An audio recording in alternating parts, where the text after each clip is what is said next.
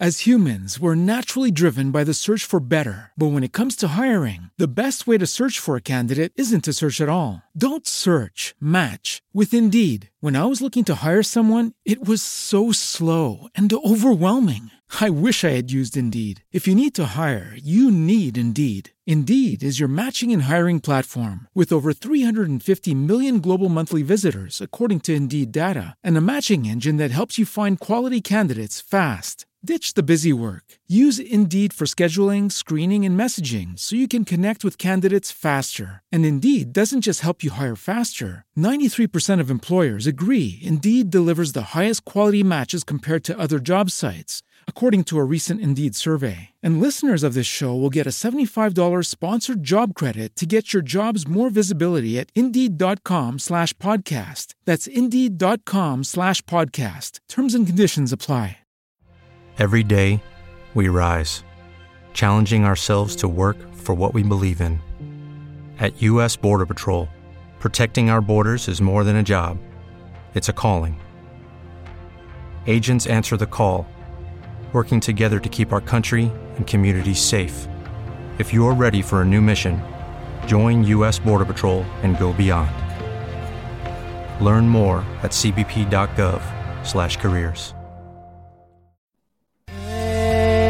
Welcome to Talk the Keki, Matt and Iran.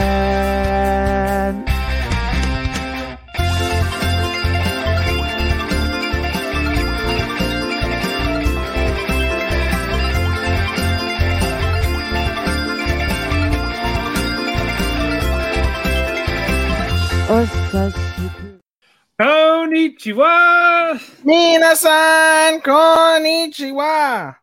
Hello, everyone, and welcome to Talk the Keiki. We're not taking a random 2 weeks off again. No, for now. No. This is basically the catch-up on backlog type episode. Yes, for the most part. For the most part, yes. Anyway, I'm Matt, and to join me, as always, my co-hi, your friend of mine, Ethan. What's up? Yoroshiku onegaishimasu! Hiroshima. Oh my god. Okay, fucking Gino. Fucking Gino the Gambino over here can't even say Yoroshiku onegaishimasu. I know, I was just saying a random phrase. It's from Kevin Kelly and Chris Carlton on New Japan Pro Wrestling. New Japan World, 773, guys. If you guys love Japanese wrestling and want to see good Japanese wrestling, 773, which is 999 yen. Anyway, what's going on? Free plug for them. What's up? Yeah, what's going on? Nothing, man. Trying to fucking catch up. I'm only 4 behind this time, and they're all mine that you're not watching, so that'll help. Yeah, we'll have a shorter show. Yes. Well, no, we won't. We never do, really. Well, look, we will try. Keyword, try. You know, I know. We're working on it. We got a lot. Not a lot of news. We're going to talk about Trigun, another depressing episode that people will not give a chance. Of course. Yeah, of course not. More goodness. Shitty. Probably one of the worst protagonists. We'll get to that later in our main event. Oh, yes, we will, Matt. I can't wait. But yeah, we got some good stuff. We got another arc coming for Academia. That's going to start officially the next episode. Can't wait. I cannot wait. And then a surprise or two. We'll see. Who knows? Indeed, we shall. Only a couple of news. Not a lot this time. We got 2 mangas coming to an end. One is Kubo Won't Let Me Be Invisible. The manga itself is coming to an end. Yep, in 3 chapters. Okay. 3 more chapters of that. And for Shikimori's Not Just a Cutie, it is confirmed that it will end when they release volume 20 of the manga. Did they bang yet? I don't know, I'm not reading it.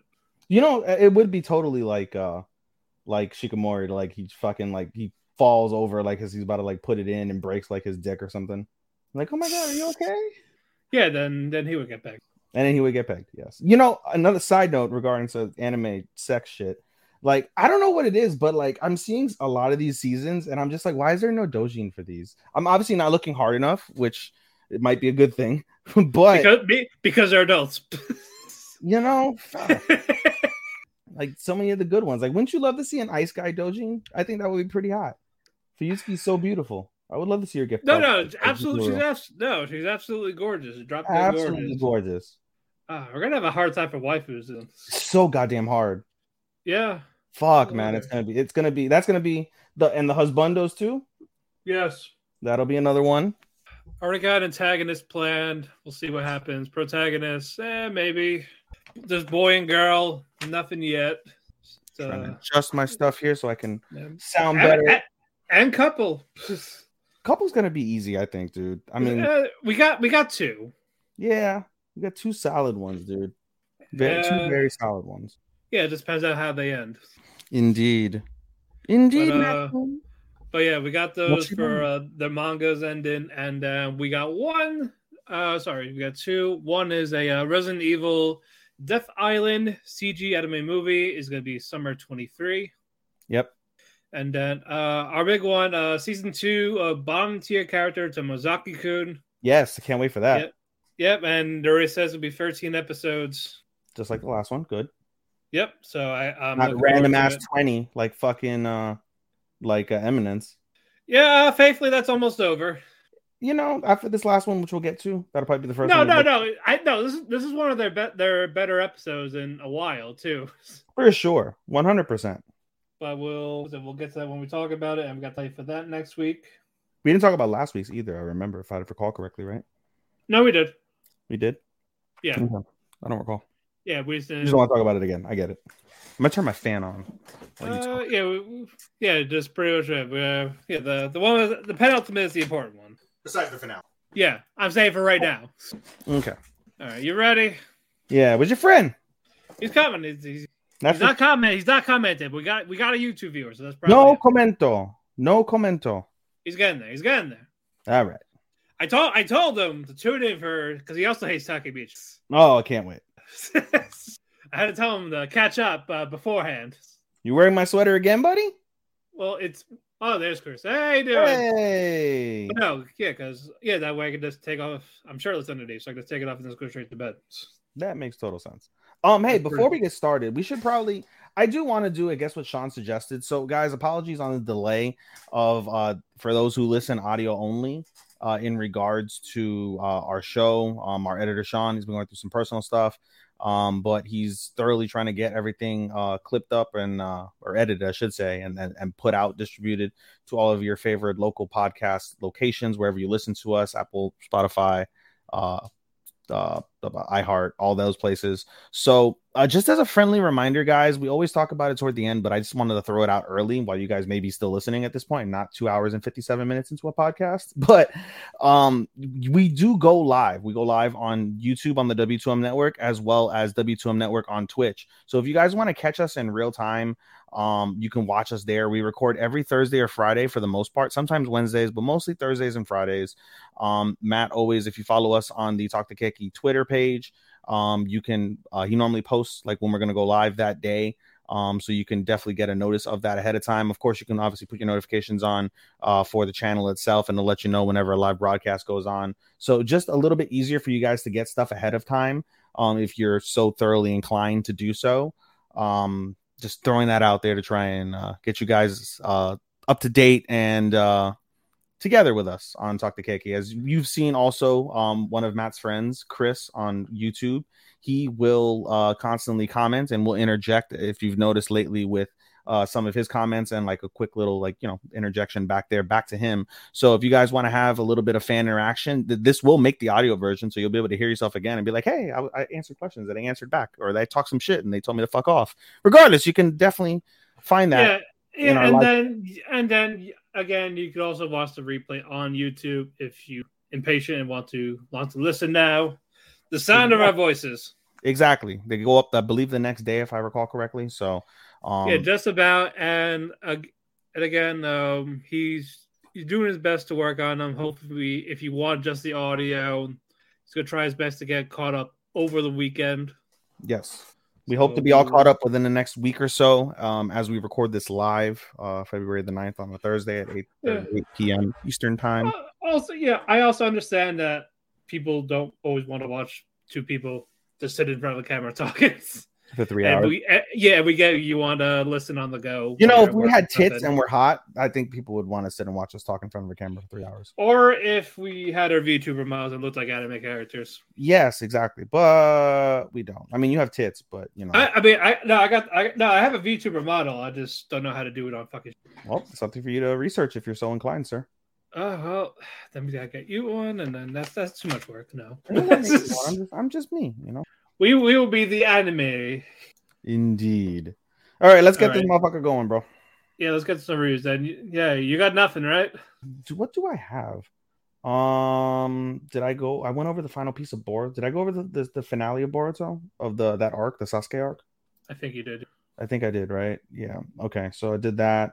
Reincarnation of the Strongest Exorcist. I haven't caught up to. If I recall correctly, I'm one episode. So I'm one episode, guys, behind on Reincarnation of the Strongest Exorcist, Reborn, the Master of the Blade, Monogatari, and I am caught up on High Card, and you are on High Card too. So that'll actually be one of the things that we review as well together, Matt. Yeah. We'll probably start with that. Oh, I figure we're gonna start with the penultimate. Oh yeah, we could do that. Let's start with the penultimate and then do High Card. But yeah, if you got nothing, then I can just start my solos. By Classroom, we'll knock that down. I do have the previous episode of Revenger. That I haven't seen today's episode as we record. An episode dropped every Thursday. I'm not caught up on that one. Spy Classroom for you, Matt, since I'm probably dropping that. Okie dokie. So I'll just give you guys one, and that is from Revenger. So the previous episode of Revenger prior to today was actually pretty solid. The show starts off with Neo in like a kite flying competition, and as they're flying, actually no, let me back up. She's in a kite flying competition, yes, but let me back up. There's like a little festival going on in the town. They're in the town of Nagasaki. Again, this is olden times, so there's a little like Chinese festival going on, and there's a freak sideshow, and there's these various characters within the freak sideshow that you see. And you could tell there's something sinister to this. There's a guy, like a bald guy and a clown. He looks really fucking creepy. And so the episode focuses on that, and it also focuses on Hana, who is the caretaker of the inn where what's his dick and Raizo. Let me find out what's his dick. You gotta find out about the dick. You gotta find out about what's it. I think it's Soji. Yes, Soji. Okay, so Soji and Raizo live. She's the little caretaker there. She lost her friends. They're like two little mountain kids. And we come to find out one of the dark secrets of this like traveling freak show is that they abduct children to indoctrinate them into the freak show. And so the two people were abducted. And so nobody knows where they're at. And we move on to later on in the episode. The next day, basically, Neo is in a kite flying competition. Soji bets all of his money on her, and she's doing phenomenal. The point of the competition is to fly your kite as high as you can and cut down the other kites or take them down. So she's doing great in that with her special little wire. And as Usui is looking at Neo, like they have like a little picnic set up in this like mountaintop area. The guy, his name is Doan, the bald-headed clown freak. His name is Doan. Doan comes over and he's like, "I want my monster back," referring to Neo. We come to find out that basically Usui saved Neo from Doan. And so Neo Usui's like, no, go away. We have nothing to talk about, right? And gets progressively more serious. But Neo catches a glimpse of Doan, and she freaks out for like a millisecond, and it causes her kite to go down. Soji loses all of her money.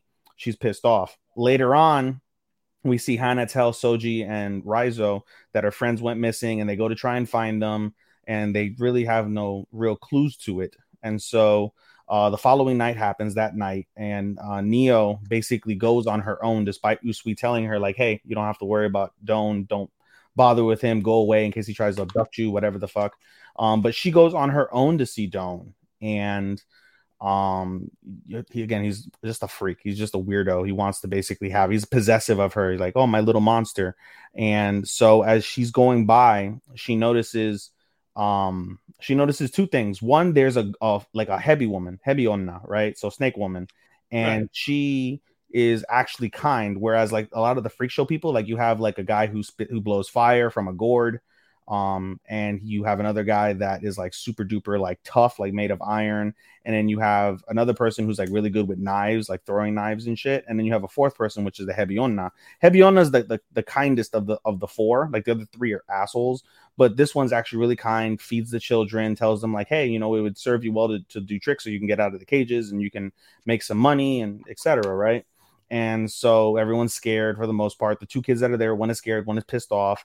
And we see the stone guy come and just slap the fucking Hebionna in the face. Just whop, slaps her in the face, right? And so this scares the children, but Neo sees this as well. And Neo basically has a free revenge coin in her possession. She tosses the coin at the kids who were abducted. One of them bites the coin. This signifies that revenge needs to happen. She brings the coin over to Raizo. To Usui, and then everybody conglomerates like, okay, well, you know, our revenge is on the Doan Company. They're widely known to abduct children, blah, blah, blah, blah. And, you know, there's a whole basically rigmarole to get this started. So then there's a cool battle that happens between Raizo and Soji and the gourd guy and the knife guy. They end up getting blown up thanks to the gourd and the fire, right? Boom. And then the strong guy gets taken out by the other fellow, the doctor, Teppa. They end up getting into a fight. He gets taken down and gets knocked out. And then finally, the only thing that Neo requests is, I want to be the one that killed Doan. And so she goes over and she dresses up very like provocatively. She's wearing nothing under a kimono and she's flat as a board. I don't know how old she is. She might be a loli, but she's flat as a board. Looks like a child. There's a little bump where her boobs are. But in any case, we digress. She basically says like, hey, you know, I want you to take me. She kind of like tricks him, like mind fucks him. It's like, I want you to take me. I want to be yours, right? To Doan. And so Doan says, yeah, there's only one way for that to happen. And he goes to strangle her little fucking neck, right? He just puts his thumbs right into the front and just squeezes, but he can't bring himself to do it. He's like, I can't destroy you. You're so beautiful. I can't. And so Neo's like, well, if you can't destroy you, there's another way that I can be yours. And she pulls out her wire, and Doan basically just accepts his death, and then he gets beheaded by the wire, and that's that, really. The episode, they end up rescuing the children. Hebionna releases the children, takes the children that have no place to go. They go away to some random place. It is what it is. They let her live, and what's it called? The episode ends with Hannah reuniting with the children. They go to Hannah's mother's grave, which is on top of the mountain where she met the children. And basically, as a thank you, Soji buys Neo a like expensive like pound cake, right? And Neo's like, hey, this was, you know, this must have cost you most of your cut of the revenge. And she's like, hey, I just want to, you know, give you a thank you for, you know, whatever the fuck he said about a thank you. And she's like, you don't have to thank me. She's like, the whole purpose of the revenge was so you can make the money because of the fact that you lost all your money on me in the first place. And he's like, so you set all this up so you can give me money. And she's like, yeah, and you just blew it by giving me this cake. And he's like, all right, well, fuck it. I did a good deed then. And that's how the episode. So that was pretty solid. You know, there's so many that you're watching, Matt, and there's so many in general, but this would have been one. There's many. This one, Mononogatari and High Card. You picked up High Card, so 1 out of the 3 that I recommended. Yeah, you owe me. Yeah. But I would have said Nier for you to pick up Nier if it wasn't delayed.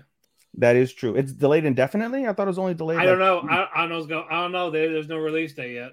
How many are in? 3. 3 episodes in? Yeah. If I'm not doing anything tomorrow, I can watch 3 episodes. Okay. Yeah, because there's no release date for episode 4. That's wild. I know. Let me see if I go on to Analyst. What does it say? Nier. N-I-E-R. Nier. Or is it N-E-I-R? Nier Automatica? What is it? Automata. I'll just do Automata. Automata. Voy a matar. Automata. I'm just kidding. Yeah, doesn't say. That's fucking wild. Yeah, hopefully soon. Okay. I could watch 3 episodes or something at some point. That's fine. I only have 4 to go. If I have nothing to do tomorrow, I'll see what I can do. I'll see if I can pick it up at some point. At some point, I'll pick this up before the season. We'll call it an even trade. Yeah, there we go. On this. Okay. And like I said, I'm behind 1 on the others. I went over the finale of Boruto. And nothing's been released as of yet. So there's this one, and this one. Did I talk about Reincarnation? I think. Oh yeah, I did talk about that. I'm trying to think if there's anything else I want to fucking say. Reborn, the Master of the Blade. That was the other one. Strongest Exorcist was. It's a big sad, yeah. It is. It's everything just mushed together. So we'll say I reviewed everything at this point. So you're fine, bro. Go ahead. Okay. Also, we do gotta talk about the previous episode of Shadow because of that fight, also, and that. Yes, we did because I skipped 2 episodes. Because you didn't see the fight. I just told you just to watch it.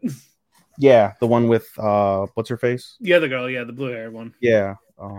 You'll get the name for her later. Anyway, yeah, eventually.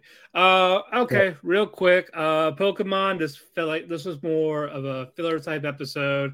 Ash, Misty, Brock. They're helping out this bear tech that is freezing everything around with the ice powers. So it's type of calm that shit down. Ash's team for this one was Snorlax, Oshawott, Talonflame, and Incineroar. In the wild, Latias is still following Ash. We don't know what's going on or what's the payoff for this. Doesn't really need to catch it because he's the champion and the story's over. So I don't know what the payoff is unless he's gonna fuck it. Because the Latias fucking kiss Ash in the movie like 10 years ago or so, but that's not canon. But and Ash is 12, so it's I am excited for tomorrow's episode because it's gonna be the Squirtle Squad. So Squirtle, Bulbasaur, Charizard could be reunited. Cool. So I can't wait for that. It's a shame we didn't get that interview. Yeah. I was really looking forward to doing that. I was really looking forward to seeing you do the interview too, buddy. It's okay. I know. I will just cross that off. Childhood. Not as sad as last week's episode of Magic Revolution. Well, we're not watching Magic Revolution. I know we're not. Yeah, no, that was another one. Yeah. Chris and Starman were telling me about to watch it. If Kubo's gone, I might be able to. Oh yeah, that is true. Kubo's delayed till spring. Yeah, we got one more. The next episode is the last one, yeah. Yeah, it is. Also, I'll definitely be able to pick up Nier. Yeah, exactly. And all right, Blue Lock. The game is still going on with Isagi, Nagi, Baro against Chigiri, Kunigami, and what's the fucking guy's name? Reo. As humans, we're naturally driven by the search for better. But when it comes to hiring, the best way to search for a candidate isn't to search at all. Don't search, match with Indeed. When I was looking to hire someone, it was so slow and overwhelming. I wish I had used Indeed. If you need to hire, you need Indeed. Indeed is your matching and hiring platform with over 350 million global monthly visitors, according to Indeed data, and a matching engine that helps you find quality candidates fast. Ditch the busy work. Use Indeed for scheduling, screening, and messaging so you can connect with candidates faster. And Indeed doesn't just help you hire faster. 93% of employers agree Indeed delivers the highest quality matches compared to other job sites, according to a recent Indeed survey. And listeners of this show will get a $75 sponsored job credit to get your jobs more visibility at Indeed.com/podcast. That's Indeed.com/podcast. Terms and conditions apply. When you drive a vehicle so reliable it's backed by a 10-year, 100,000-mile limited warranty, you stop thinking about what you can't do and start doing what you never thought possible. Visit your local Kia dealer today to see what you're capable of in a vehicle that inspires confidence around every corner. Kia, movement that inspires. Call 800-333-4KIA for details. Always drive safely. Limited inventory available. Warranties include 10-year 100,000-mile powertrain and 5-year 60,000-mile basic. Warranties are limited. See retailer for details.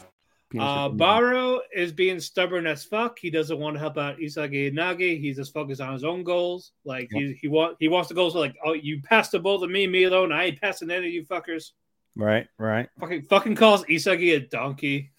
Shut your fucking face, Uncle Fucker. No, I was like, what are you, Gordon Ramsay? You fucking donkey. Donkey! Yes, donkey. Oh, donkey! Yeah, what are you doing in my swamp? Somebody in my rave group said they wanted to do it. I got to find out if we're really doing this. There's a Shrek rave that was supposed to go on. I think it's in March. And you could just dress as Shrek characters and rave. And so we're talking about demand the Shrek 5 trailer. Somebody said I should be Lord Farquaad and fuck you. Fuck you. I think that was Johnny that said that. Hey, Johnny, if you're ever listening to this, fuck you. Fuck you, Johnny 5. Johnny, one of the guys. Regardless, fuck you guys. Yeah. Anyway, let's go with so Team Kunigami. They're going to lead a little bit because Baro's being a stubborn fuck. Mm-hmm. And he keeps trying to talk to him about like, hey, like I need like a combination to like work with you. I'm doing it with Nagi. It's just us basically. Yeah. I got to the point where it's like, but Isagi is just so fucking stubborn with it. It's like we need him, but Nagi's like, dude, just fuck him. We can just do it ourselves. Yeah. And so far they've been going well. And Isagi says, you know what? I could use Baru. I'm gonna trick him to think I'm gonna give him the ball when I'm really not, to distract the opponents. Right. And that got to the point, and Baru didn't catch on until like eventually he's like, you motherfucker. So he's like, this king is feeling fucking worthless, and then Isagi fucking calls him a donkey like at the end. Donkey. So I was like, oh, we go. So basically making the king humble, break his back, make him humble. Indeed. No Nier Automata, so that's one down. I'm trying to think, what else do I have solo? Unless I have just Vinland now. Spy Classroom, which you didn't see last week. You didn't see Wait, but we're still gonna talk about last week's. Yeah, that's fine. Pokemon Bofuri. Yes. Another fun one. They're at the event for level 7, and for this level, it's basically now they can have companions. Like they could fight the monsters, and they can have them join their team. Yes. So that is the goal for this one. So that's what teams are separated. Yui, Mei, they're doing their own thing. Yes. But everyone is getting their asses kicked. So them, fucking Maple of all people gets swallowed by this fucking giant squid. Hentai shot. Stop. I don't like octopus and squids and shit. I don't like them in hentai. But it wasn't like that. So it wasn't like a sexual or so. Thankfully, it's not that. Fuck, dude. But yeah, basically it's basically more or less the difficulties is raised up a little bit. What you call it? The twins, they keep dying. They died like 5 times, like as if it was like a fucking Dark Souls boss. Yeah. In this video game shit. Yeah. With Maple, she just gathered materials for her guild while being swallowed by this octopus. But it keeps going down a level until she eventually finds at the very bottom. And pardon. But anyway, she basically stops it by fucking eating it. Like eating the squid. It's calamari. It's yummy. So it basically just kept doing that. It got to the point where that fucking squid disappeared. It's like, oh.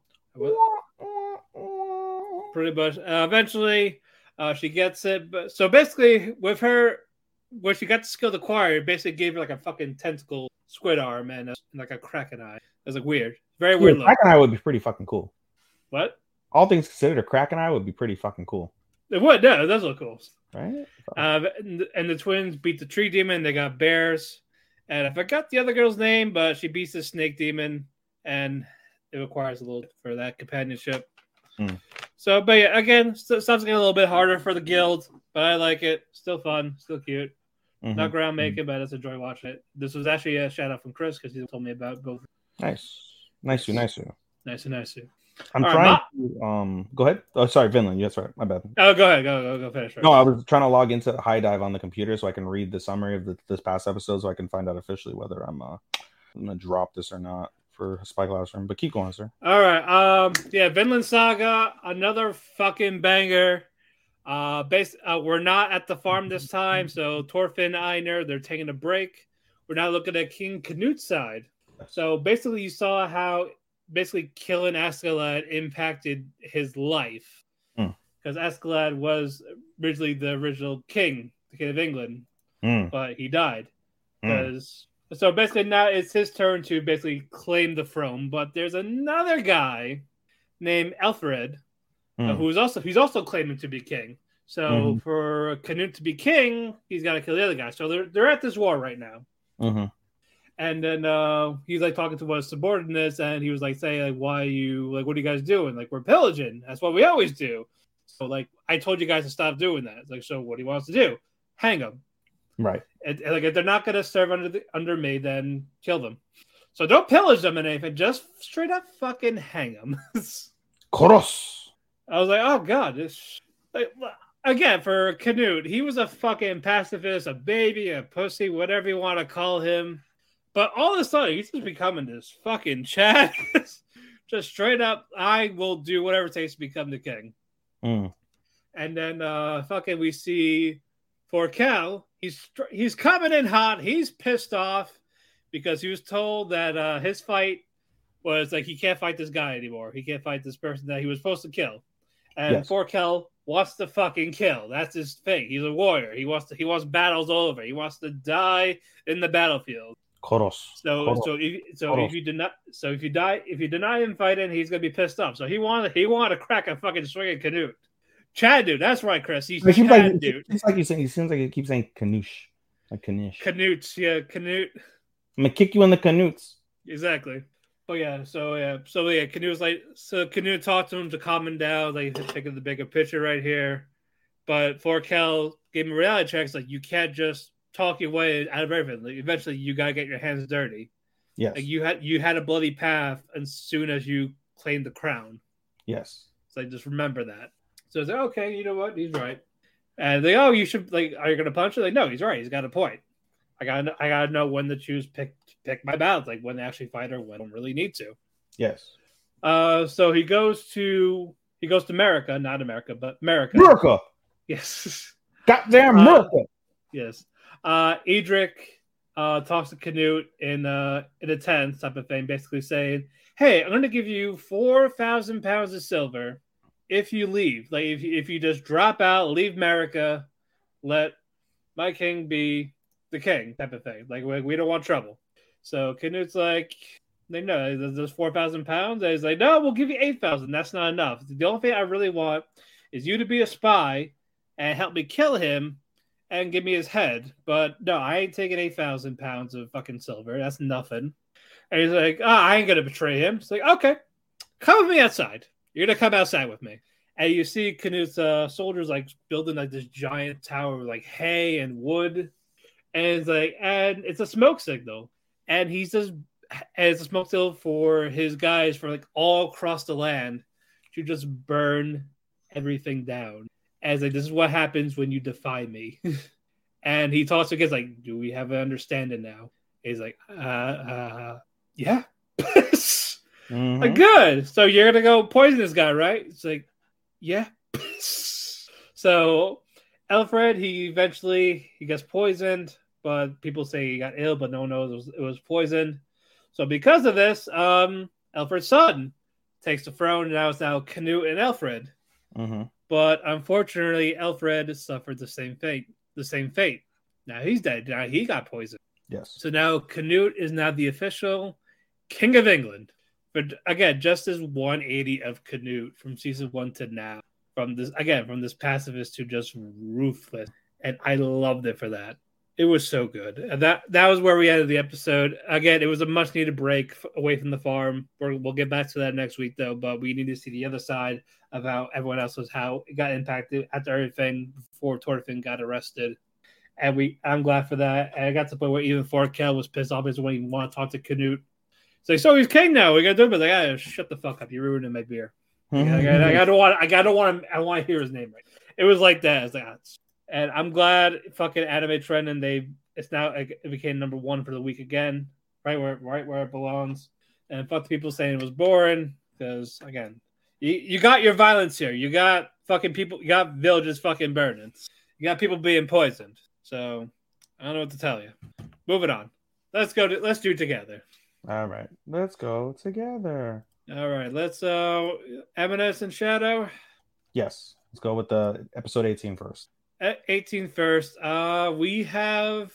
It started with Sid talking to the sister. Yeah, the episode of 17 ended with the sister meeting him at the right, but right. Episode 18, she's on top of him, strangling him. Yes, but for this one, it's Iris now. Like he's like in the arena talking to Iris. Like, oh, he's like no. It started that way. It started where she was strangling him. It's like, here's tickets to the VIP Skybox. You're gonna go there. You're gonna watch me fucking perform. Yes. Okay, that's right. Capiche? Like, yeah, okay. Yeah. You don't need to tell me twice. So you're gonna have to lead 18. But yeah, Sid's at the arena. As humans, we're naturally driven by the search for better. But when it comes to hiring, the best way to search for a candidate isn't to search at all. Don't search, match with Indeed. When I was looking to hire someone, it was so slow and overwhelming. I wish I had used Indeed. If you need to hire, you need Indeed. Indeed is your matching and hiring platform with over 350 million global monthly visitors, according to Indeed data, and a matching engine that helps you find quality candidates fast. Ditch the busy work. Use Indeed for scheduling, screening, and messaging so you can connect with candidates faster. And Indeed doesn't just help you hire faster. 93% of employers agree Indeed delivers the highest quality matches compared to other job sites, according to a recent Indeed survey. And listeners of this show will get a $75 sponsored job credit to get your jobs more visibility at Indeed.com/podcast. That's Indeed.com/podcast. Terms and conditions apply. Lucky Land Casino, asking people, what's the weirdest place you've gotten lucky? Lucky? In line at the deli, I guess? Aha, in my dentist's office. More than once, actually. Do I have to say? Yes, you do. In the car before my kids' PTA meeting. Really? Yes. Excuse me, what's the weirdest place you've gotten lucky? I never win and tell. Well, there you have it. You can get lucky anywhere, playing at LuckyLandSlots.com. Play for free right now. Are you feeling lucky? No purchase necessary. Void where prohibited by law. 18+. Terms and conditions apply. See website for details. Yeah, he's fulfilling his request. He's talking to Iris. Yep, talks to Iris, and then they talk briefly. She mentions, like, I'm the Kaganos brother, and she's like, okay. And so what was my sister like? Because he said you guys dated. Oh yeah, and it's like, oh yeah, she's like lovely, even though she cut me, treated me like a dog.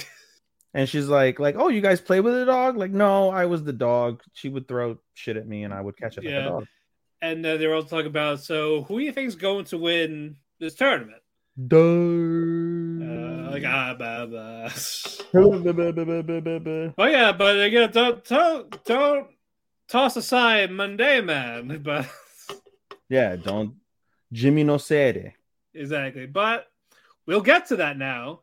Because now it is Monday Man against Anrose. Yes. And Iris is watching very closely because she's basically going to fight the winner of this. Yes. And Anrose was fucking confident.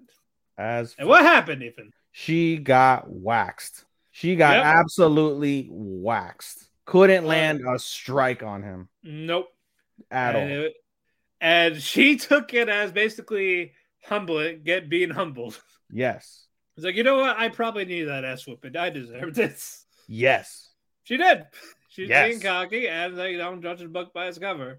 And Iris was watching the fight, and who was it that was talking to him? Was it Pervy Man or someone?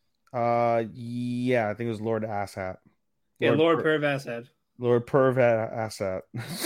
But and then he's like, ask her, he's like, so, you think you could beat him? And she's like, yeah, I got it. He's stronger, sure, but I can beat him. Okay. Yeah.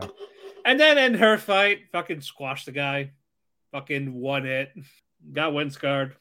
Basically. Yeah. Is there anything else that happened in this, or we can go to the actual penultimate? Was there another interaction between him and Beatrix, I think? A little bit. Basically asking, hey, have you seen the elf? And then, no, so how about you come to the thing with like Iris, like maybe it'll help you, or was she talking to Iris? Because Iris invited her in the penultimate. Yeah, she invited her in the penultimate. Oh yeah. So she was just watching in the stands, and Iris recognized her. So after Iris's match, where she easily won, she ran after her and was like, started talking to her. And Beatrix offered her a burger, and she's like, "No, I'm good." Okay. And then they move on after that. We didn't think that we'd see anything until the penultimate, where we find out she invited her to the skybox. And basically to say, hey, has anyone here seen an elf, or I know of an elf that looks like me, type of thing. Yes. And you find out, it's her aunt. Yes. But unfortunately, no luck, because nobody knows. Indeed. So all that's going on. Of course, Sid is at this thing as well, because otherwise be killed by the sister. Yes. And then we get to that main event. It was in the middle, wasn't near the end. How did this play out, Ethan? Mind fucking. It was no overpowered, dragged out battle, talking, trying to find the identity of Mundane. It was more of battle begin, decapitation. Nani? Yep, like you say, her head was cut off, but it wasn't. It wasn't. Nope. Fucking Genjutsu. Genjutsu. As she starts to like try to plan attack again, but something else gets cut off. Genjutsu again. Ankle. Yeah, the ankle. Yeah, fucking Achilles heel type of shit. Yes. But she steps out of it again, and you see that she actually stepped back. And she's like, "Am I feeling fear?" And everyone in the crowd is like, "What's going on? The great Iris-sama. Why is she not attacking?" The undefeated Iris, yeah. Even her dad is watching. Yes, the king actually showed up to this damn thing. Yes. But then Monday, and she gets a flashback. Oh, well, I guess that's at the beginning of the episode where she gets a flashback of her trying to convince her father to like, oh, let's go after be used in battle and all this. Yeah. And she's like, no, whatever. And she's like, oh, it sounds like you're desperate to like basically make a name for yourself, and it just pisses her off, and she fucking is continuing her practice, and she's like, I will come up with results, but she doesn't. Does not. But yeah, then she gets freaking out. And then Monday's like, hey, you gonna attack? And she just blindly attacks and just gets taken down. Yeah, he gets judo throws. She gets judo throws. And but she also finds out, she's like, oh, and she's like, why am I feeling fear? And she's like, she pays attention. She notices like, oh, like it's Genjutsu, because whenever he like pops his hip, he like it's like, oh, I see my death. And it's like, what the fuck? She basically, he's like, if she tried to do it then, that's what would happen. Like, she tries it, and it's like, no, that's my attack. And you see he doesn't even have his sword. And it's like, what the fuck? And so she says, fuck it. She goes full, like, fucking Kaioken, powers up, charges in as hard as she can, and gets judo throwed. Jimina doesn't use his fucking sword. Yeah, has her pin, like, sword next, like, oh, we're going to have fun. Yeah, she attacks, she's like, oh, he's like, what? She's like, we're just getting started. And she goes, goes charging after her, fucking gets judo throwed. Fucking Jimina pulls out his sword, puts it to her neck, and said, what's wrong? And she gives up. And that's the end. And everyone is in complete shock. Her father walks away in shame. The Lord Asshat is like, all right, well, let's go and kill the father, because that's the next thing to do, right? And who comes into the door, Matt? The blonde woman. What was her name? Rose. I think her name is Rose. I think it's Rose. Let me click on the title to be Eminence. Rose, yeah, it's Rose. It is. Princess Rose. There we go. Yeah, Rose just charges in. It's like, oh no, you don't. I think it. No, I hear you. Oh, I just wasn't talking. Oh yeah, I forget your listener. Like, oh no, you stop it right there, you son of a bitch. Pretty much. Who else came in? So basically, so Rose stops right there, and she's like, oh, welcome back. And she's like, Father, I'm sorry for my sins. I'm sorry for what I've done and what I'm about to do. And her father briefly breaks out of the mind control spell that we see he gets put in earlier, right? With the whatever Violet was. And she's like, Rose, she's like, I forgive you. And Asshat is like, huh? That wasn't what I told you to say. What are you doing, you puppet? And he catches himself, but by now he's pretty much. He has like a lifeless body, yes. Yeah, everybody knows at this stage, but he catches himself. Rose lunges after Asshat. Asshat shoves the king in front of Rose. Rose kills her father, the king, and everyone is shocked. Asshat is like, how could you do this? Even though he's the one who shoved her in there. And she begins to cry. And as he's like, where are my guards? Where are my guards? We find out that who took out the guards, Matt? Shadow Garden. The girls are all there. Shadow, they took it out. And then what's it called? From there, what's it called? Asshat's like, oh, my reinforcements. They all lunge after Rose. And who busts through the window, Matt? Mundane Man. Mundane Man to save the day. Cuts up everybody. And he's like, it's time to show my real identity. And he transforms to Shadow. And then Rose is like, you're bandit killing man. Huh? And we get a flashback of when Rose was abducted briefly as a child. Yeah. And a random little boy came over and killed all the bandits and took all their gold. Yeah, she remembered the fencing, the sword stance. Yes. And Mundane did. Yes. Oh man. It was great. It was absolutely great. And the episode ends, Asshat is like, oh my God, what are we doing? Like, I need somebody to save me. And Beatrix, excited by the prospect of how powerful Mundane Man was, and now Shadow, because she knows it's Shadow. Yep. Wants to goes fight. after him, and our final battle will be freaking will be that. Will be Shadow versus Beatrix, the war goddess. Good episode. Very good episode. Fantastic episode. Yeah, I enjoyed that one a lot. Then we got one more. Likewise. And then thank God, another one that we can get off the list. Although you're making me add Nier. When does Nier come out? Like on what day? Saturdays. Fucking hell. That's 8 fucking anime on a Saturday alone. I got 9 on a Saturday, so. Fucking hell, dude. Oh my God. What are you doing to me? What are you doing to me? God, you gave me Tomo Chad. You give me fucking High Card, which is going to be next. You haven't watched Play It Cool Guys, which is an easy watch. Yeah. What? Oh, yeah. You told me about that 33 days thing. What was that just a glitch, or is it still going? Or no, it's going. It's going. It's going. It was a glitch. Okay. It was a glitch. Yes. I forgot to mention Play It Cool Guys. Let me go. Do you mind if I go back really quick for Play It Cool Guys? Yeah, do it really quick. Yeah, sorry about that. So Play It Cool Guys, really cute. Again, these are really cute episodes, guys. The episode this week's, I only talk about this week's because I've missed a couple of them already. But this week's episode focuses on Igarashi Sensei. Igarashi Sensei basically comes back from his trip to Tokyo. He lives out in Kyoto. And he gets back. He has a beautiful black cat, really cute. And he just sits there and he starts to think about what he's going to write next so he can share it with his publicist. And as he's thinking about that, he basically thinks about Mima. And he's thinking about, how they met again after all these years. It's been over 20 years, basically, since they met, more or less. And we get a flashback to when they first met in middle school. Hello, it is Ryan, and we could all use an extra bright spot in our day, couldn't we? Just to make up for things like sitting in traffic, doing the dishes, counting your steps, all the mundane stuff. That is why I'm such a big fan of Chumba Casino. Chumba Casino has all your favorite social casino-style games that you can play for free anytime, anywhere with daily bonuses. That should brighten your day a little. Actually, a lot. So sign up now at ChumbaCasino.com. That's ChumbaCasino.com. No purchase necessary. VGW Group. Void where prohibited by law. See terms and conditions. 18+. Lucky Land Casino, asking people, what's the weirdest place you've gotten lucky? Lucky? In line at the deli, I guess? Aha, in my dentist's office.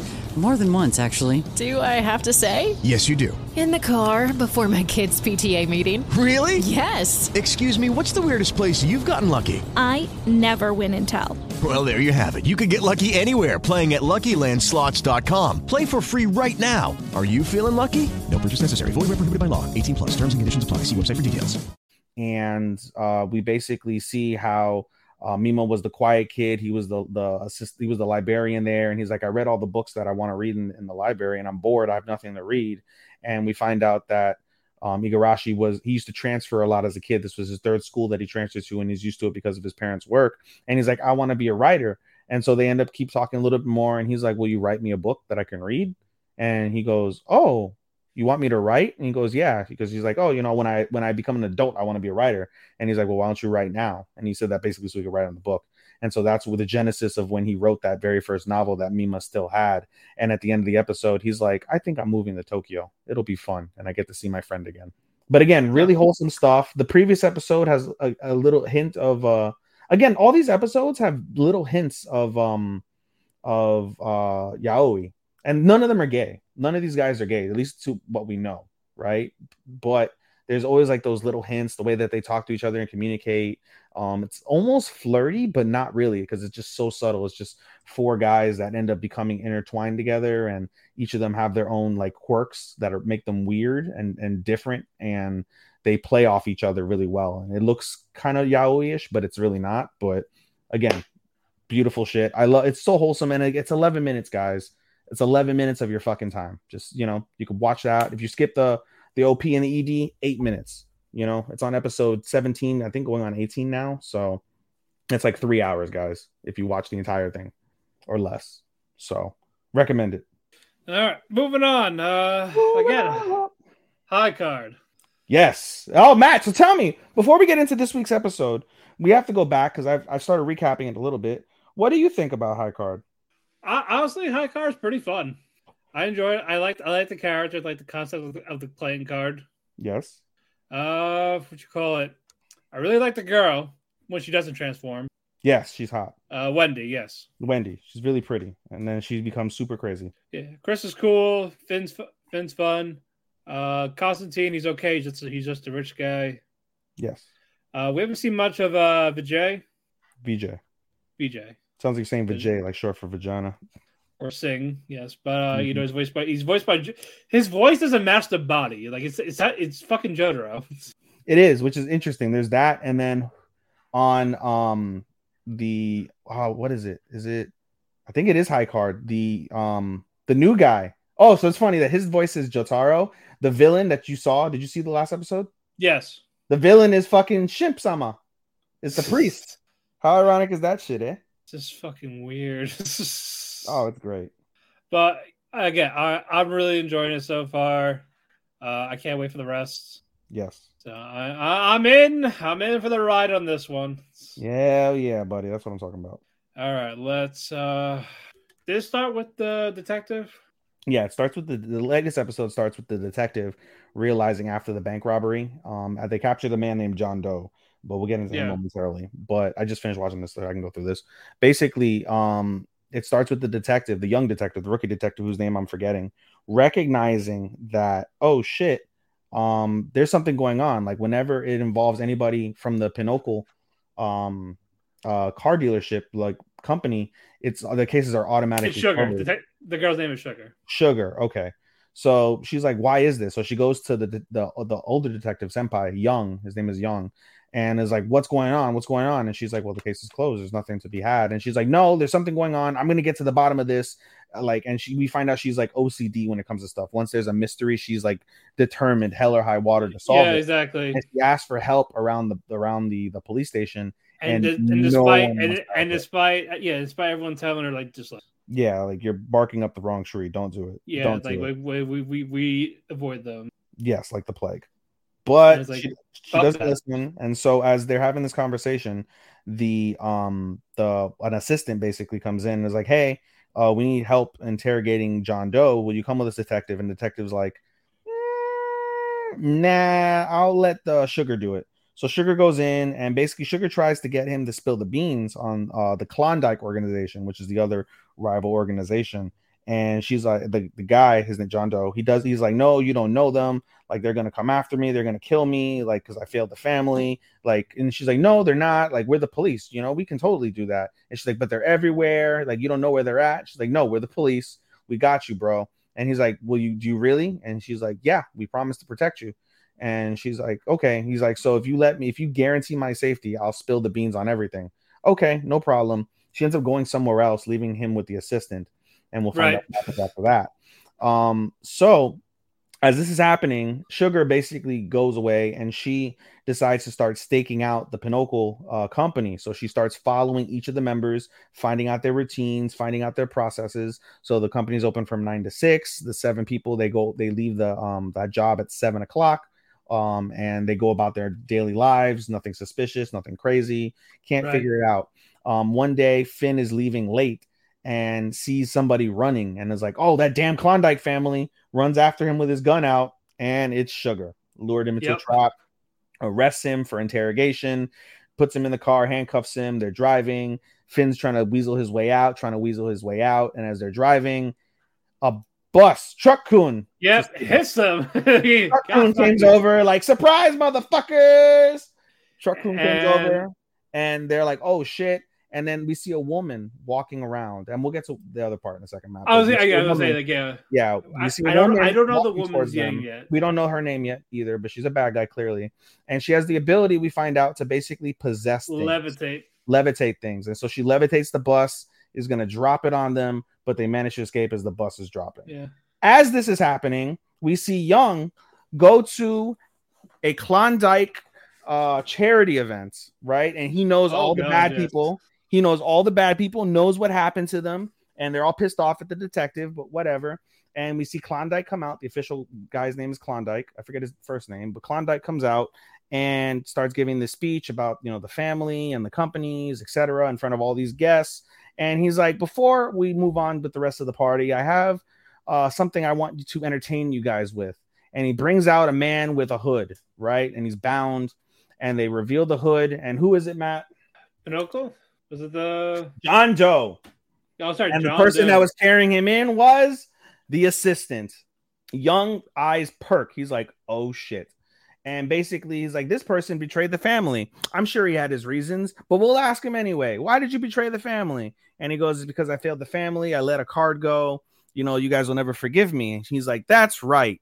And, you know, I want everybody to be unified in this. I don't want, you know, divisions in my family. And as he's doing this, basically, as the levitation is happening on one side, he's without having, I don't know, we can't see where his cards are at or anything like that, but he's basically with making no effort of his own, twisting this guy's neck behind his head. Crack, crack, crack, crack, crack, yeah, crack, you, crack, you hear it. Slowly. Yeah, like, you hear it and you just see it. Yeah, and the guy's it's face is turning purple. Yeah, the guy's face is turning purple. The guests are freaking out and are like looking visibly ill at watching this guy's neck about to be snapped. And eventually, pop goes the neck. Blood goes everywhere. As he's done talking, now he does that as a little farewell, I bid you all adieu. Yep, goodbye. Mwah! And good night, crack. Yep. There's a little caveat with Klondike. Klondike doesn't drink, and so he's like, come by, and he toasts, and everyone is like shocked, quiet. And instead of drinking the wine, he pours it on the dead body, goes about his way. He's like, I gotta drink. Also, he's also talking to the detective there because Klondike, he knows him. Yeah, and he's like, "What?" And he asked Bond, which is Klondike's name, Bond. Yeah, like, what happened? And like, what happened like 10 years ago? Like, no, not 10 years ago. 1 month ago. Oh, sorry, it was 1 month ago. It was 1 month. Okay, but he's asking like, what happened? Like, what's causing all this? What made you this way? Why are you doing that? Yeah, and he's like, no, like, can we just have a drink like we used to? Right. And he's like, I don't drink. So, and he gives him a little hint about what's happening. We forgot to mention also as basically Young says, as he sends off Sugar to do the first interrogation, he goes by himself to the car underground and he calls up the president of Pinochle, Theodore, and they know each other and they're familiar with each other. He tries to get information on what happened before he got the information from Bond, and Theodore would not budge at all. And also, while Bond is having this conversation with Klondike, when Young having this conversation with Klondike, we see the unknown woman having a conversation basically with Finn and Sugar, and she possesses both of them basically. And freaking, she has Sugar by the neck with her levitation powers because she could do something similar to Klondike. And she's got him by the neck, strangling her, and she possesses Finn's gun and makes him point the gun at her. And the gun goes off and everybody thinks, oh, he's dead. When we return back to that scene, we see the gunshot was on the side of Sugar, and she warns them, like, stay out of family business. If you get in our business again, I will kill you. Yeah, like, I won't make you miss. I won't make you miss, basically. And she walks away. Sugar has a panic attack, freaking out, like, what the fuck is happening? I don't know what the fuck is happening. And Finn is like, listen, lady, you should just stay calm down, and stay away from us. And she says, hell no. Yeah, like, I'm obsessed. Like, I need to know what's going on. And Finn cuffs her and says, just please stay away. And walks away, leaves her like leaves her there next to the wreckage of the car accident. And it's funny because it was raining throughout this entire time, and the rain stops, and she's like, oh, the rain stopped. While she's like cuffed and freaking the fuck out, which is funny. Yeah. And the episode ends basically with Sugar and Young stoking out the Pinochle company. And Finn notices them and is just staring. And Young is looking at Finn's profile, like the physical profile, like on the sheet. And they have a conversation basically. And the episode ends with Young revealing to Sugar, like, hey, the guy that I tasked you with interviewing, yeah, they found him dead this morning. And Sugar's freaking out. And she's like, don't worry. Young's like, don't worry. I still have high hopes for you. End episode. Nice episode. Very nice episode. And again, Bond's cool. I like his look. Yeah, badass. Yeah, it looks like a total fucking badass. So I just hope he's actually a good character. But yes. Moving on, Nagatoro. Very ecchi this week. Yeah. What's a rom-com without a Christmas type episode? Yes, without the Christmas episode. So the episode starts out with Senpai and Nagato. No, it's just Senpai. Senpai is basically dreaming of Christmas with Nagatoro. They go visit. Nagatoro's leading him by the hand. They go visit the giant tree in Tokyo Square or wherever city they're in the city square. Giant tree. They're like, oh, it's so nice. Like, oh, here's your gift. Merry Christmas. He wakes up and start credits. when we come back from the opening credits, we see Nagatoro talking to her sister, and I was like, what's a good gift that you can get somebody? And of course, Anatoro fucking starts teasing her about it, but does give her some suggestions. She goes and buys her gift. We move on. School ends that day, and they're talking, Senpai and Nagatoro are talking. And and this first half is basically them trying to figure out, like, they want time to like exchange gifts. Yes. But stuff keeps happening. So basically, so the first thing that happens is Nagatoro's friends. Yeah, the friends come over and they're like, we have a meeting right now. So they're in the library and they're like, oh, it's Christmas Eve and we're divided by the single girls and the girls with boyfriends. And the girls with boyfriends are like, we'd love to hang out with you guys, but it's Christmas Eve and we want to spend time with our boyfriends. And they basically try and get Nagatoro to join, but Nagatoro's like, no, I have something to do. And her and Senpai, they go out and they're trying to find, again, the time to give the gifts. So as they're walking around the school, there's an announcement like, hey, school's out of session. Everybody needs to leave the premises. And they see the principal walking. So they're like, oh, we need to hide. So the first place they hide is the nurse's office. The art room first. The what? The art room. Was it? No, it wasn't the art room. That was the last place they ended up at. No, that wasn't the last place they ended up. Oh yeah, you're right. It is the art room first. So they go in the art room first. And who opens the door, Matt, to the art room? The fucking president of the club, naked. Butt fucking naked. And they're like, why are you naked? And she's like, well, I won't be in this thing for too long. Because that same day is closing ceremony, basically senior graduation, right? And Japan is unique where they go based off of three periods, right? You have spring, fall, winter, and you get summer break off, basically.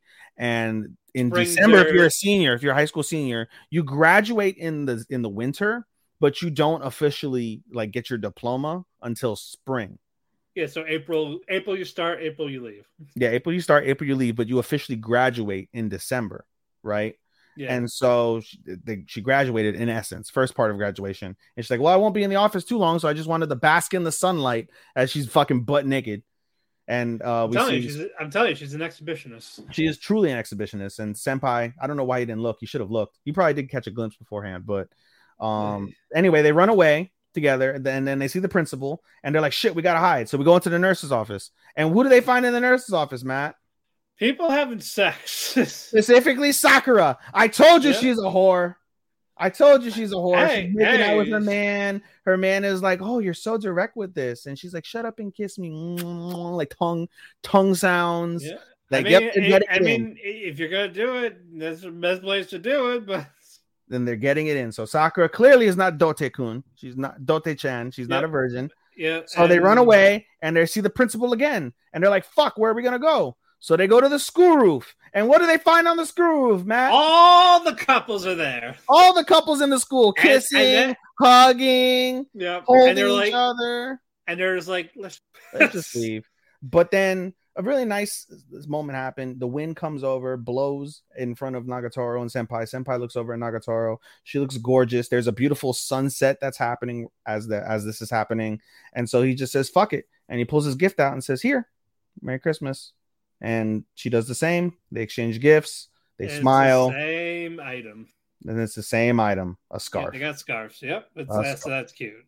It is. So that was that half. And the other half is the new year. Basically, Nagatoro wants Naruto to basically do some shrine visiting. Yeah. So basically, Senpai is with his family, just watching the midnight events. And she calls him right before the midnight events. It was 11 p.m. So she calls him and is like, Senpai, do you do shrine visits? He's like, no. And she's like, oh, I do shrine visits, da da da da. And Senpai stupidly was like, I was planning to go this year. And she goes, great, see you there. Click, right? And Senpai is like, oh, maybe I should have invited her. But regardless, the night goes by. He goes in the early afternoon to the shrine and is like, where's Nagatoro? And you hear Senpai. Yep.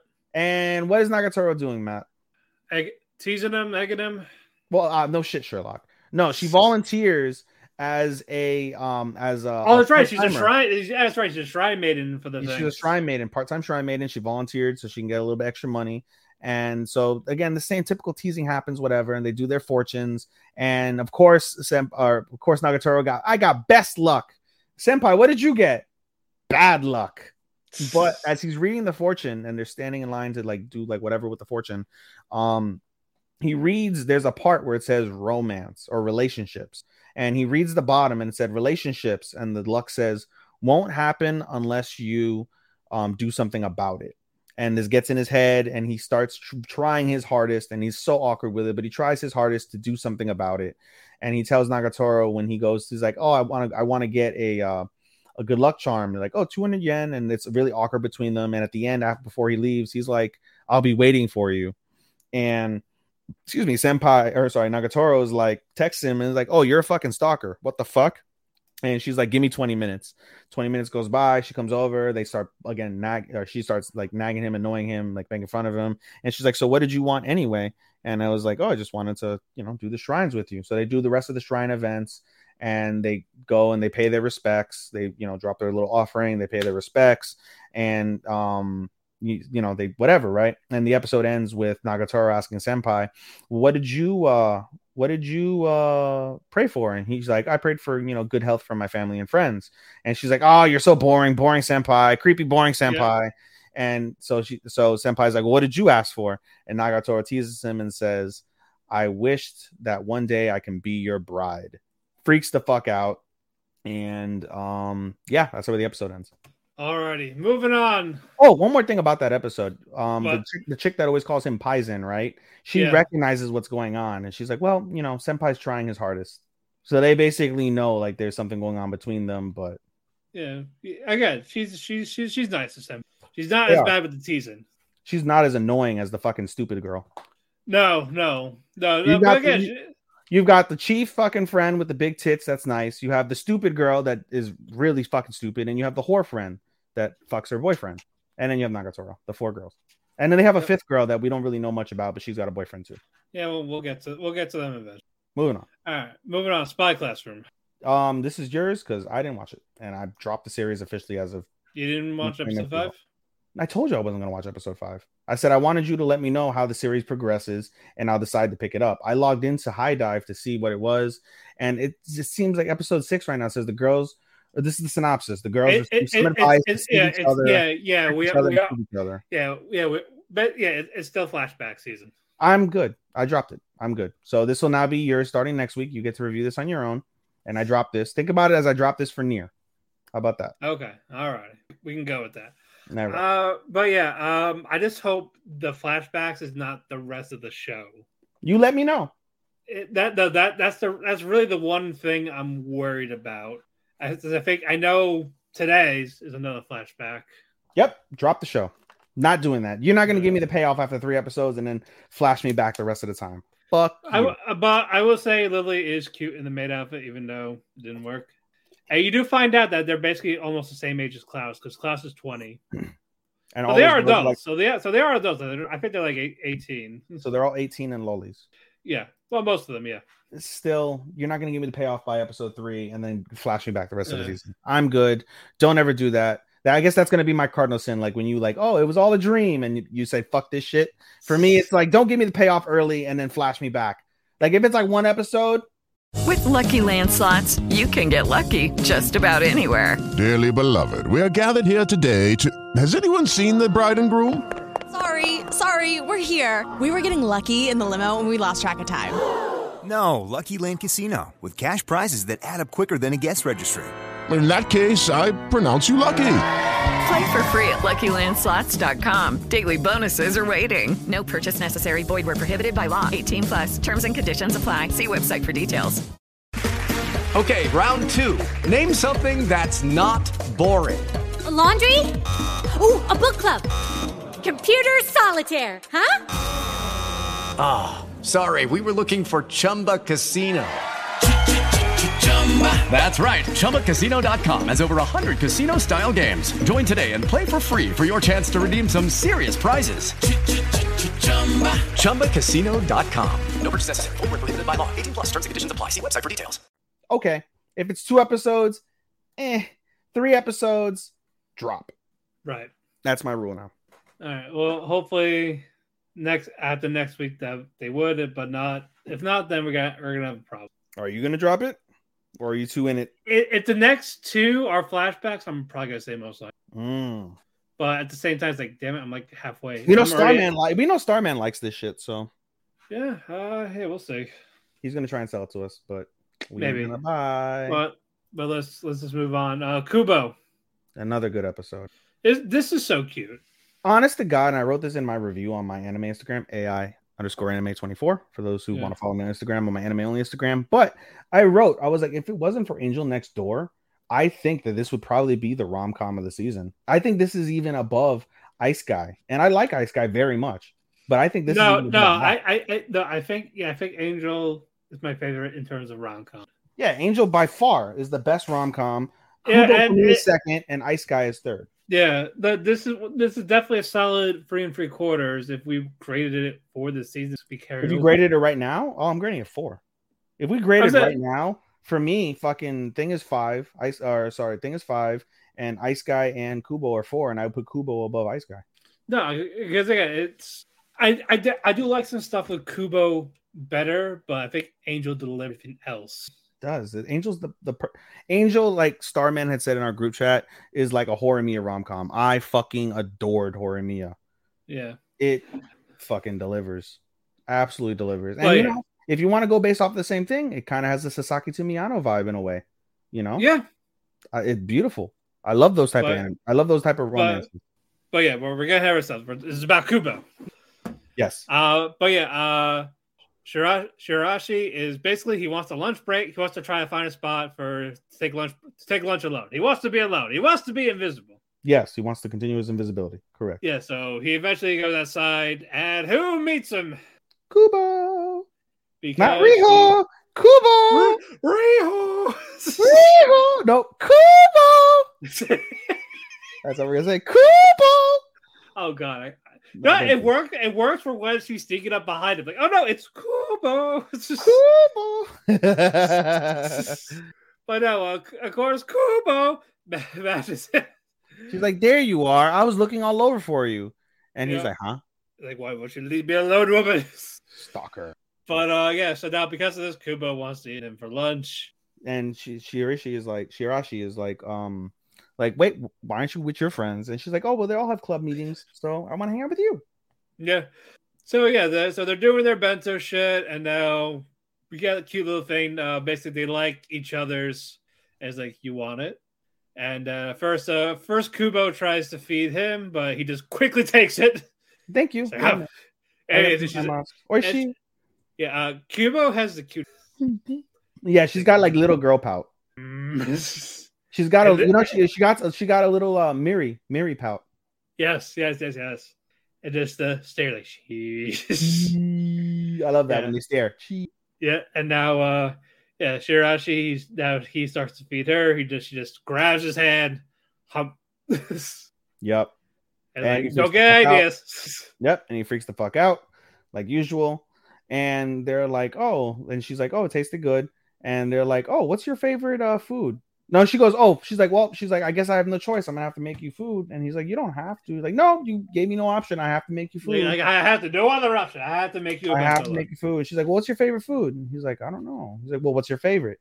And she basically gets on her knees in front of him and is asking him, holding his hand, asking this question. And he's like, hamburg steak. I hate how they say it. Hamburg steak. Like, motherfucker, say it. Hamburger. Hamburger. It's Hamburg steak. Like, it came from Hamburg, Germany. Did cheeseburgers come from Hamburg, Germany? Is that why they're called hamburgers?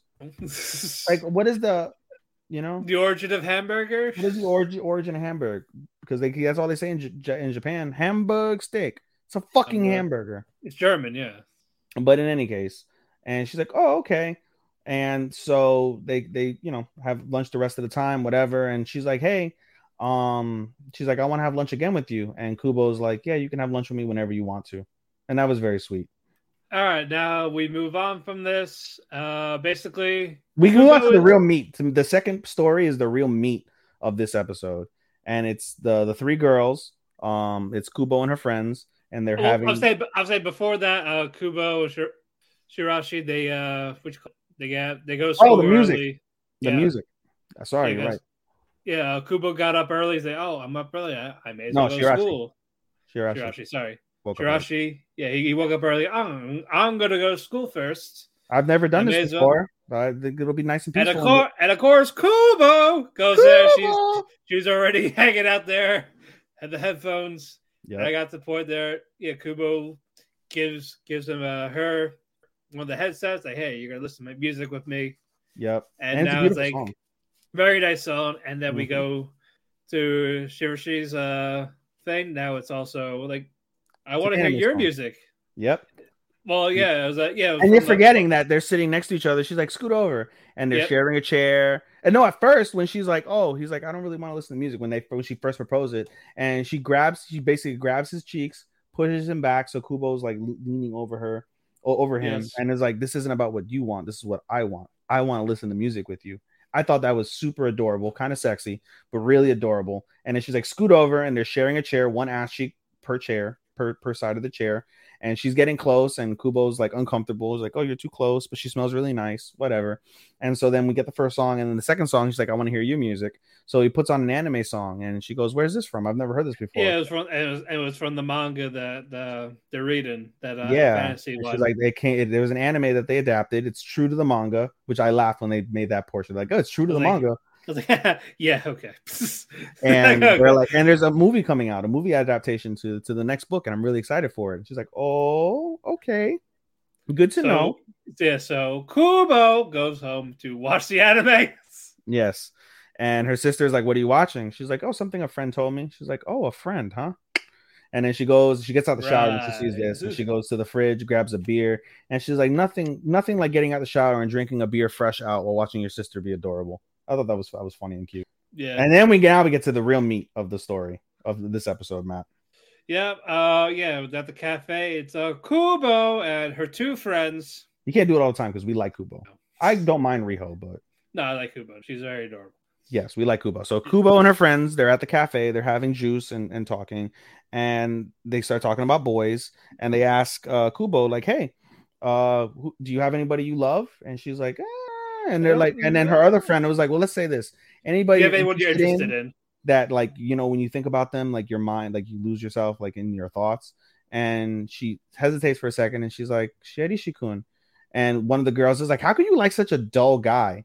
Right? And like, dude, like he's mid and all this. Yeah, how you like such a mid guy? He's dull, he's quiet, he's not cute, he's not hot, he's not smart. He's like, no key, no guns, no bitches. What do you like about him? What do you like? And then Kubo gets upset. Kubo fucking puts her finger on her lips and was like, you guys don't know his strong points. Like, I know his strong points. Stop talking. Like, stop talking. You don't know his strong points. Like, I know his strong points, and I don't like when people badmouth him. And they're like, okay. And so other friend was like, well, what are his good points?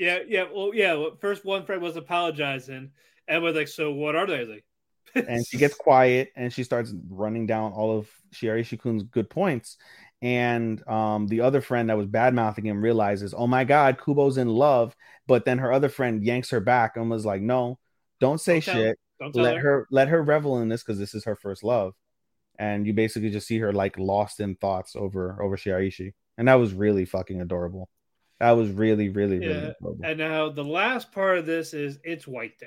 For those who don't know what White Day is in Japan, you have Valentine's Day where you give your chocos, and White Day is basically the other party is supposed to reciprocate to the person that gave them the chocolate by giving them some sort of gift, chocolate or otherwise. And so Shiraishi is like, I don't know who the fuck gave me this gift. I don't know. And he's going to look for a gift. And as he's going, he trips on himself, falls face first. And I love this. He falls face first, and then there's a spotlight on him, and everything else goes dark. And he's like, I'm normally invisible, but the one time that I'm not invisible is when something bad happens to me in front of people, such as me falling over and tripping. And everyone's like, sir, are you okay? Sir, are you okay? And he notices the gift in the woman who asked him the question. She's like, I'll take one of these, please. So he gets his White Day gift, and she's like, oh, I don't know who to give it to. And she's like, Kubo. And like he asked for Kubo, and Kubo's like, oh, this is weird. You initiating a conversation. Like, you never do that. And she's like, well, what's up? So it's like, so you know the person that gave me. No. You have before that. Okay. He's like, hey, talking here is fine, but can we go somewhere else to talk? And Kubo's like, okay. So they go to a secluded place in the school and they talk.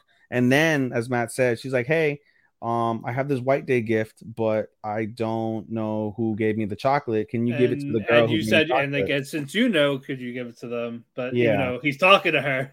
Yeah. And so she chuckles for a little bit and she looks at the gift and she's like, oh, it's okay. I like sweets. And Shiraishi's like, it's not about you. It's about the person who gave me the chocolate. And then she's like, oh, well, how about this? She's like, how would you feel if you got a chocolate from me? And he's like, well, what person would? He gets all embarrassed, but then he's like, oh, what person wouldn't want to get chocolate from you? Right. And, they exchange like little pleasantries. And then she's like, don't worry. I appreciate the gift.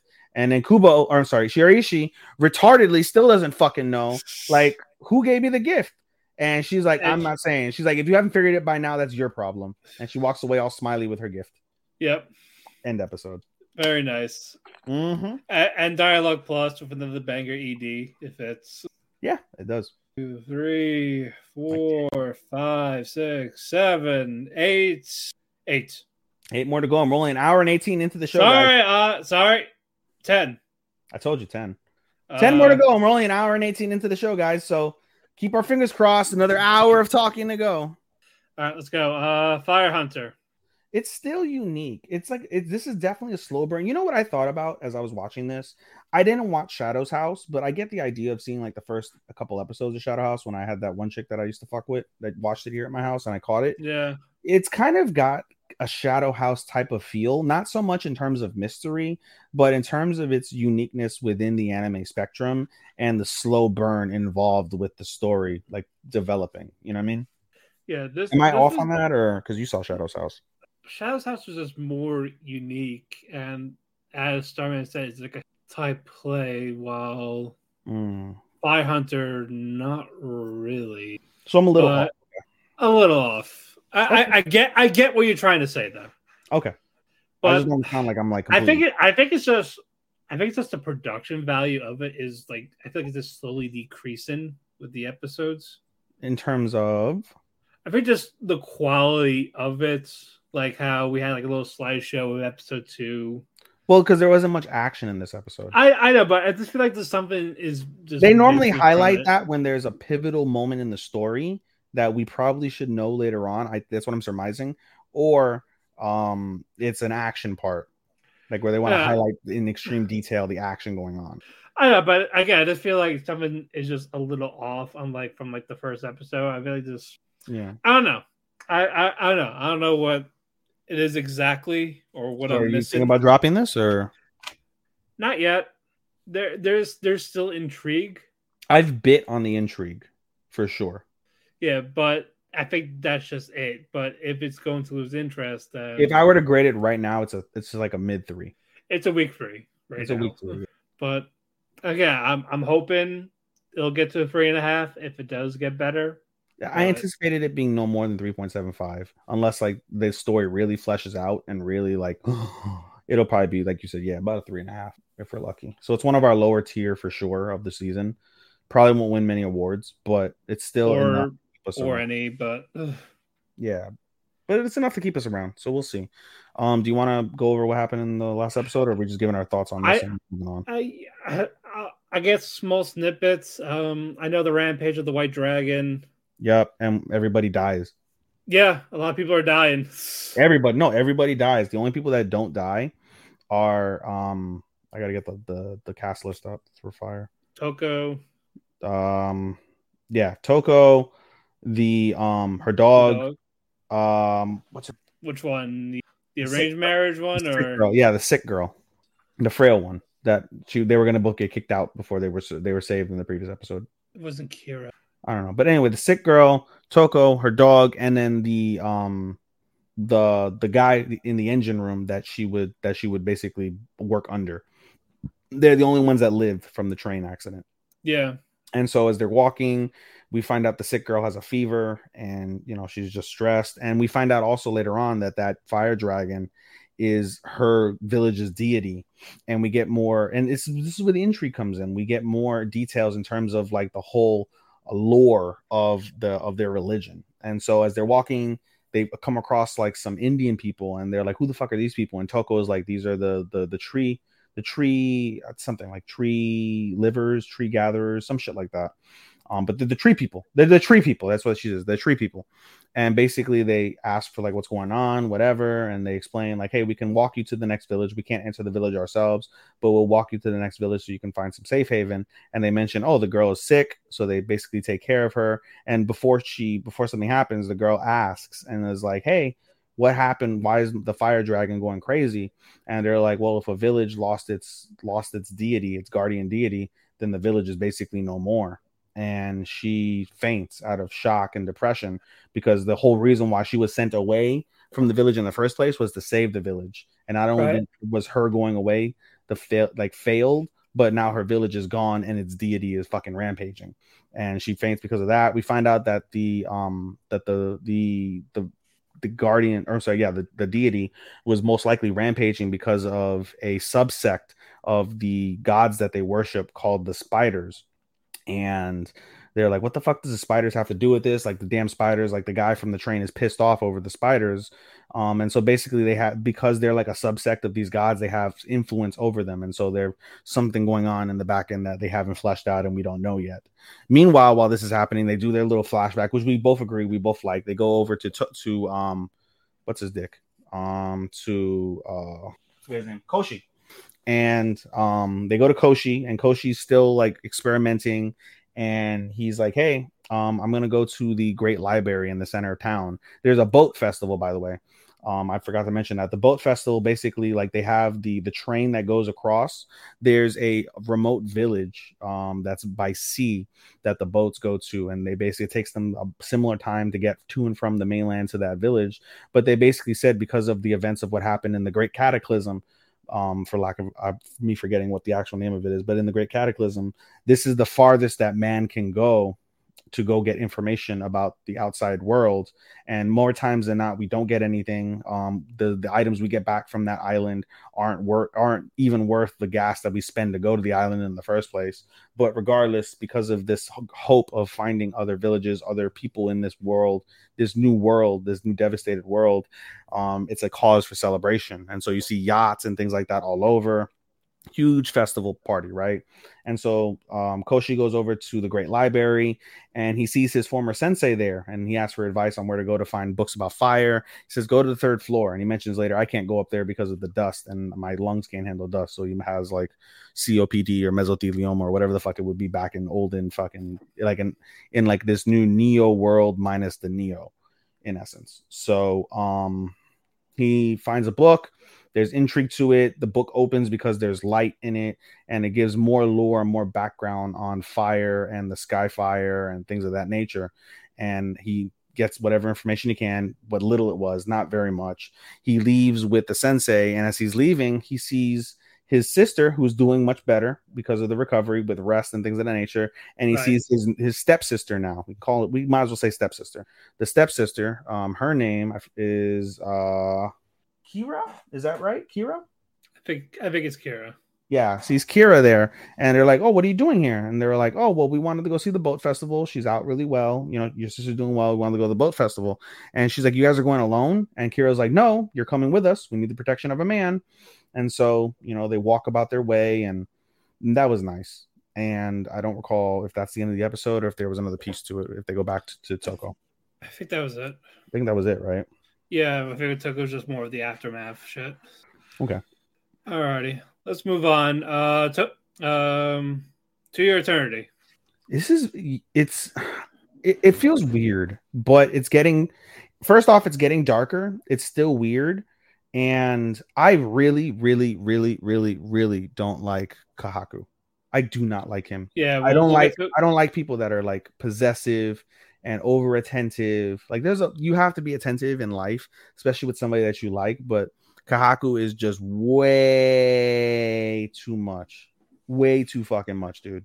But we'll get to him in a bit. But basically the Knockers battle on Renril is taken off. Yes. Basically catapults, stop being shot, and then of course the other guys are doing it back while Fushi is repairing the castle. Mm-hmm. While all that's going on, you see March by herself. One of the villagers took her in. Mm-hmm.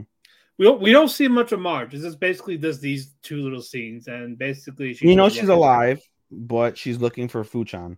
That's all she mentions. Yep. Fuchan. Where's Fuchan? Yep. And they're like, is she talking about the deity Fuchi, the great god Fushi? Like, Yeah. no way. But all that's going on. Okay. The humans, they're fighting off the knockers well mostly Fushi because of his expansion of how he does things, his defense. Yes. Unfortunately, it's making him incredibly weak. Yes. He's getting very exhausted. It's just too much. Again, too much land, too much space. Yes. And just having to focus everywhere. It's mentally draining. Yes. And one of the knockers got into the water, so now all that water is poisoned. Yes. And so because 60 of this, people die. Over 60 people died because of it. Yep, 60 people died. Fushi's beating himself up on it, basically. So basically, they had to go west to basically have that water stop the knockers there. Yes. So Fushi and a small group of people go there.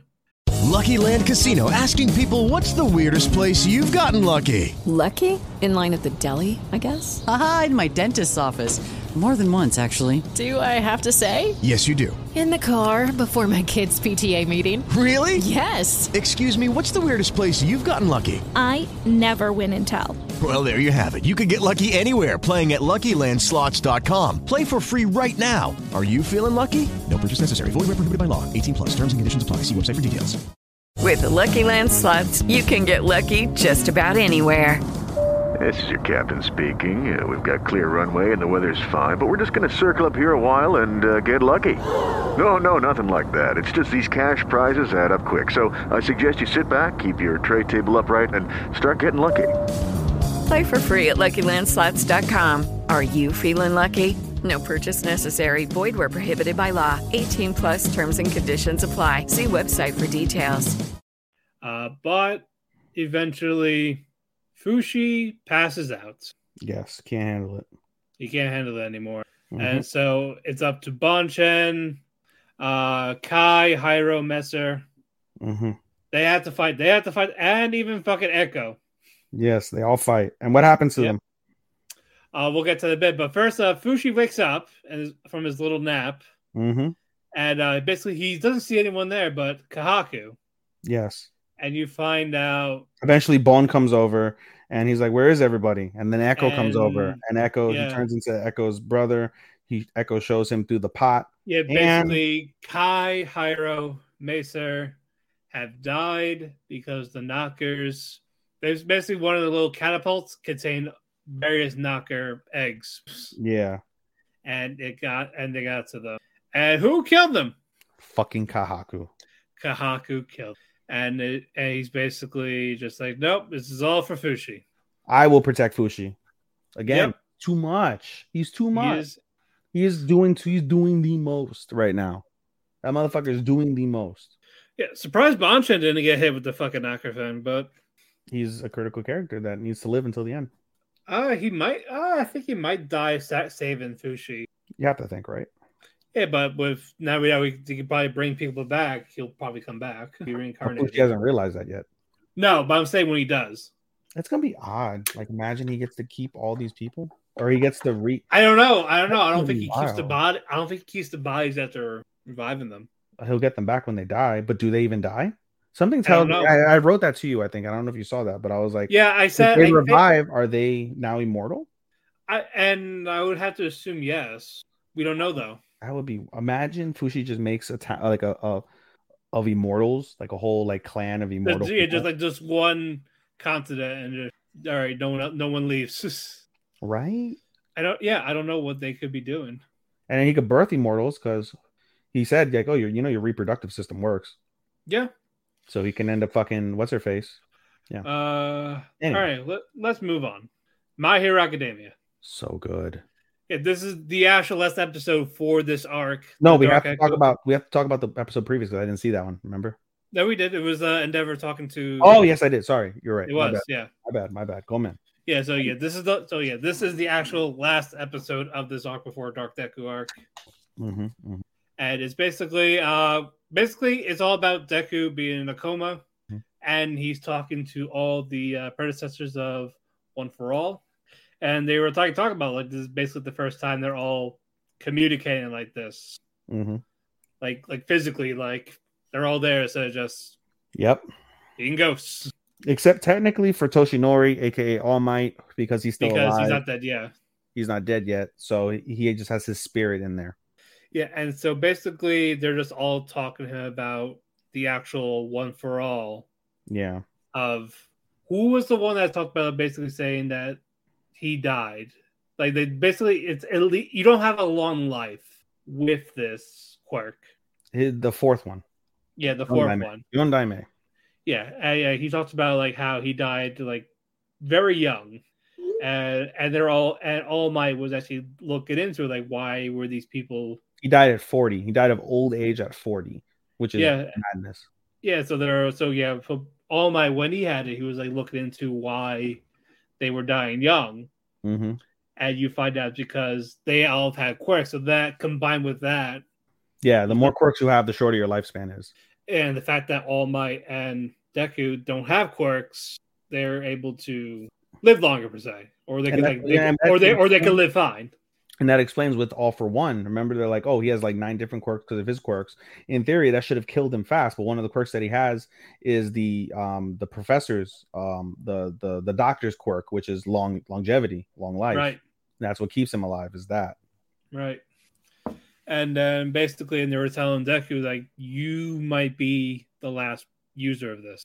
Yeah, because basically there are less and less people being born quirkless, and to draw your true power of One for All, you have. So I'll tell you. So unless there's someone quirkless, it's gonna die with you. Yeah. So you know what? To be fair, it should, because it needs to die One for All and All for One. It needs to just go together. Yeah. And then they're asking about Shigaraki. So are you willing to save it, even if it means killing him? Yeah, it's his grandmother asking this. Yeah. I think she's the 6th or the 5th. She's the 7th. She's the 7th. Yeah, she's 7. Yeah, because All Might is 8. Yes. And then Dekatsu's like, I'm not going to kill him. I'm going to save him. When I saw him, when we were all together, like he was just someone screaming for help. And he mentions, she's like, All for One is a power that should be meant for killing. If I have to, then so be it. But this is a power meant for saving people, not killing people. And it brings everybody to like tears, basically, and like inspiration. They were like, we knew that, we know that you having this quirk is the best because you're like the best of us, basically. And so while this is happening, somebody knocks at the door. Hawks and Best Penis. Yes, Hawks and Best Penis. And they... Yes, Best Penis. I'm sure he does, but... Yeah, maybe. Yeah. So they come over and they're like, hey, All Might, we heard from Endeavor that Shigaraki was going after Deku, and we want to know all about One for All. And so he's like, all right, well... And All Might's talking about is they basically... The reason why people kept getting hurt because I kept hiding it from people. Like, yeah, and he's like, we're not in the position to hide it anymore. He's like, come with me. I'll tell you everything, right? And so that happens, and as that happens, we get a flash forward to a few days later. We see Hawks, Endeavor, and Best Genius, and they have a press conference. And the press conference is them apologizing, them explaining as much as they can to the public, trying to quell the public's dissatisfaction. Yeah, basically, that the casualties, heroes retiring, and more importantly, about Dabi. Yes, and then Endeavor just straight up says, blame me. Like everything that happened. Over his entire family history, as Dabi mentioned, fills in gaps, proves some. Yeah, and he said yeah, it's true. I did that. Yeah. And so then Dabi's watching from his like secret hideout, laughing his ass off, like, oh, like you haven't had enough, huh? And that's basically the end of that piece. But the episode ends really sadly.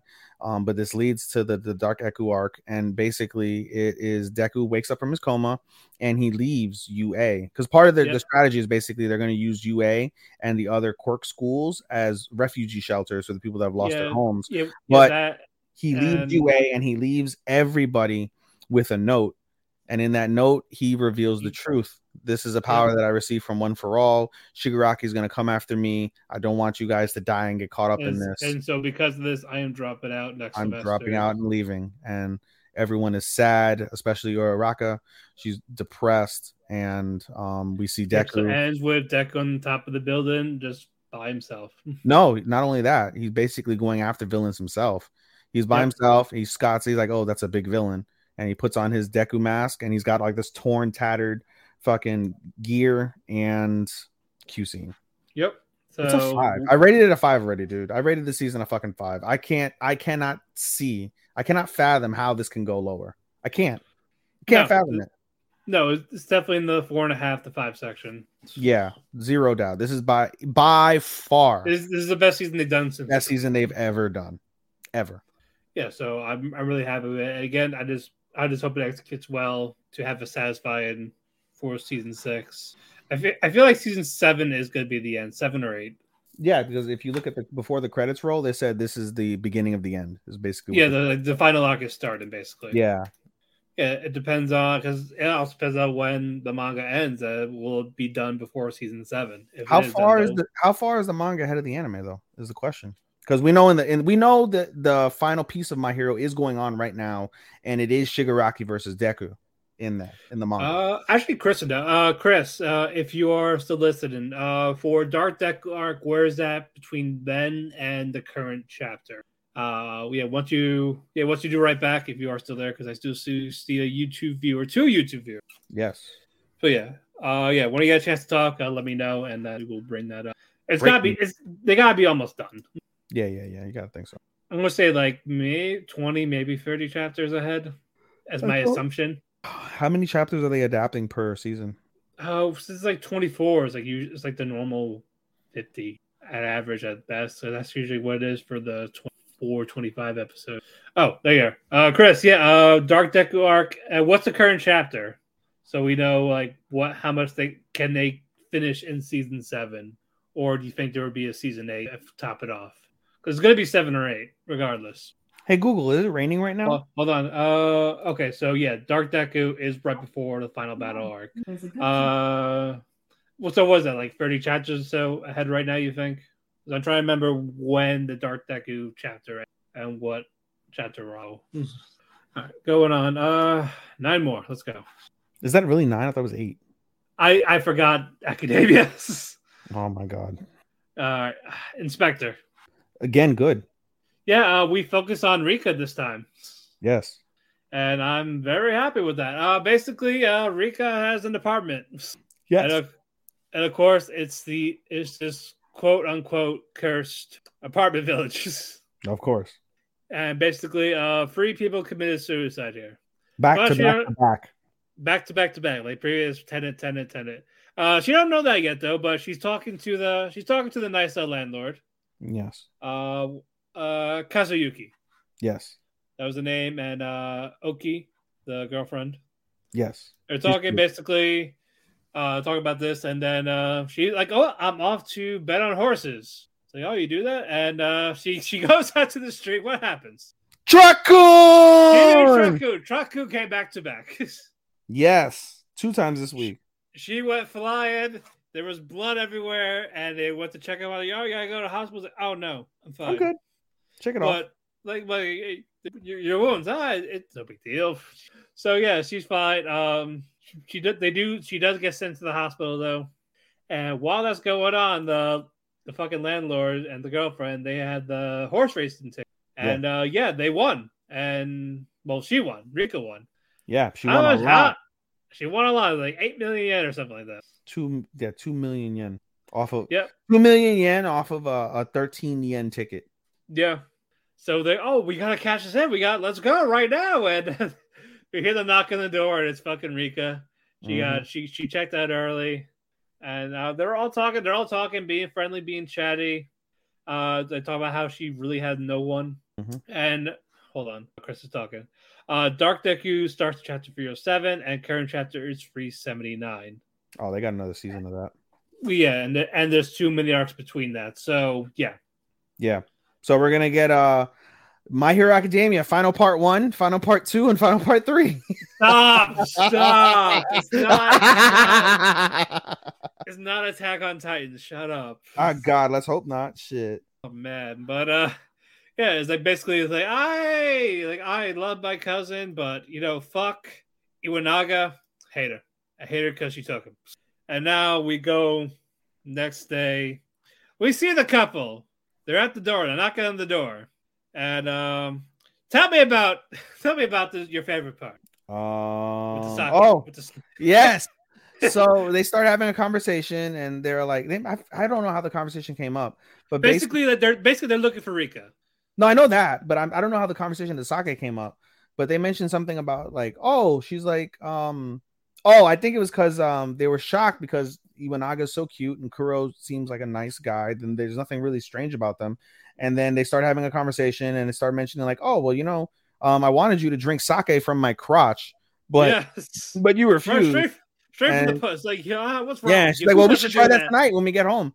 Just drink sake from my crotch. Because you talked about how you never drank sake. Yeah, and then fucking the couple is like, yeah, she's vulgar as fuck, which is funny. But after that, basically Iwanaga, she's like basically investigating this suicide room. Talk about, there's no bad entities or there's no haunted spirits here, and try to figure out, okay, so why are people dying? And it's basically the same premise that Rika gave them when they were drinking the night before. Right. The first person really was depressed. He was in his mid-40s, and he was single, and he was lonely, and he had a reason to kill himself. So he did.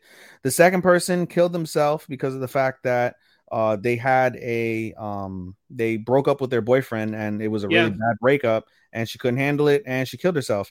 And the third person we found out later on after he killed himself was the boyfriend of the ex-boyfriend of the girl that killed herself the second time, and was like, what the fuck? And then that's where Iwanaga basically breaks down like, hey, the guy wanted to find out if the room was haunted so he could blame the haunting of the fact that that's the reason why his ex-girlfriend killed herself. But the more he realized it, the more it was like, no, it's not haunted. It was me. Yes. It was my fault. And he couldn't live with his guilt. And he fucking killed himself. And he said basically the reason why he killed himself is so he can give something else to blame besides himself. Like, it's the room. It's got to be the room. And it takes the blame off of himself as well as the family. And, he said, like, think of it as a final act of kindness to those he still loved, that he killed himself so he didn't feel that guilt or there was no pressure on them because of it. So it was like, so what happens? So just don't have suicidal people as your next tenants. Basically. That was it, yeah. There's no curse. Like, you just brought in depressed people. Basically. Oh boy. But yeah, this was nice. And the episode ends nice. And it really does end nice because there's, I guess, random fireworks for some reason.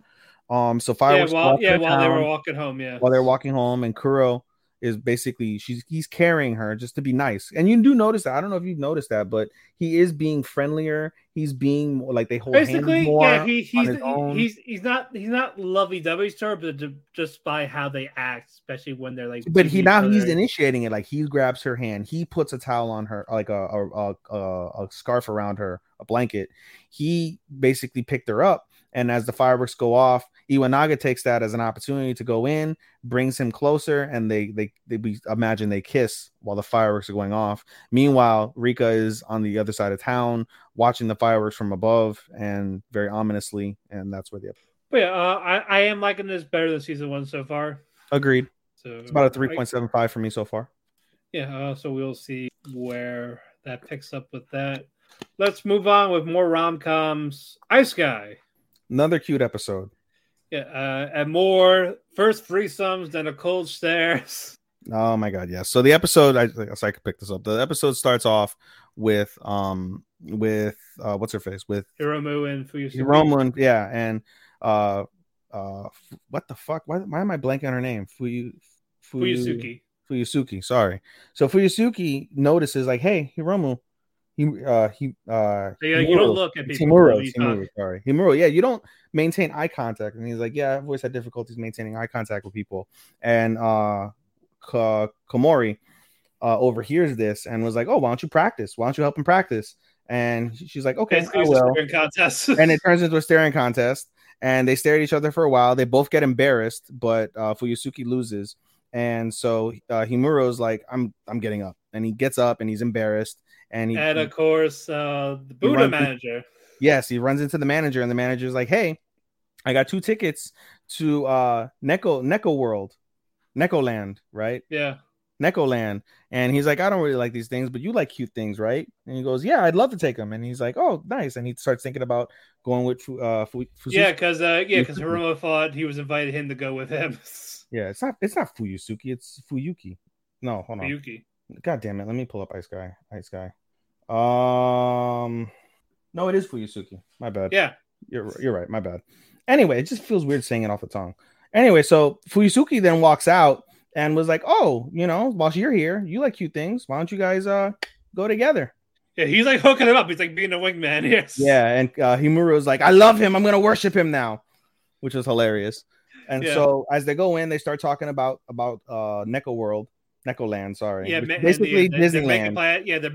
They're making plans to go on the Saturday because that's when they're off. Yeah, it's this story's Disneyland, Tokyo, or Disneyland. Yeah, so Komori overhears this and was like, "Hey, I'm an annual pass holder," and starts like hounding Himuro.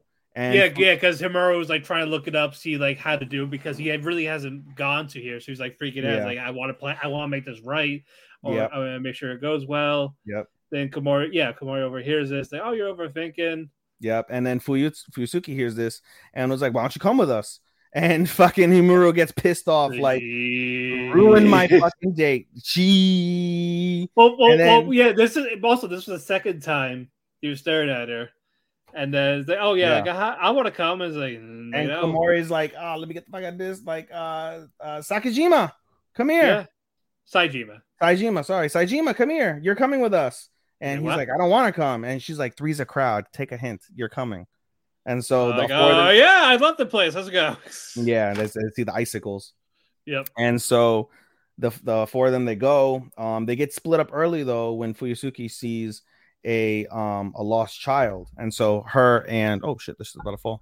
So her and Himuro go to the Lost Child Center to drop off the child, and so Saejima is like, hey, why don't we just wait for them? And Komori is like, no, they're adults, like we're good. Oh no, it's vice versa. Komori said that, and Himuro is like, oh, like we're adults, we'll just go do our own thing. And she's like, no, we should wait for them. And so he brings her in close and was like, you don't want to hang out with me? Is that what you're saying?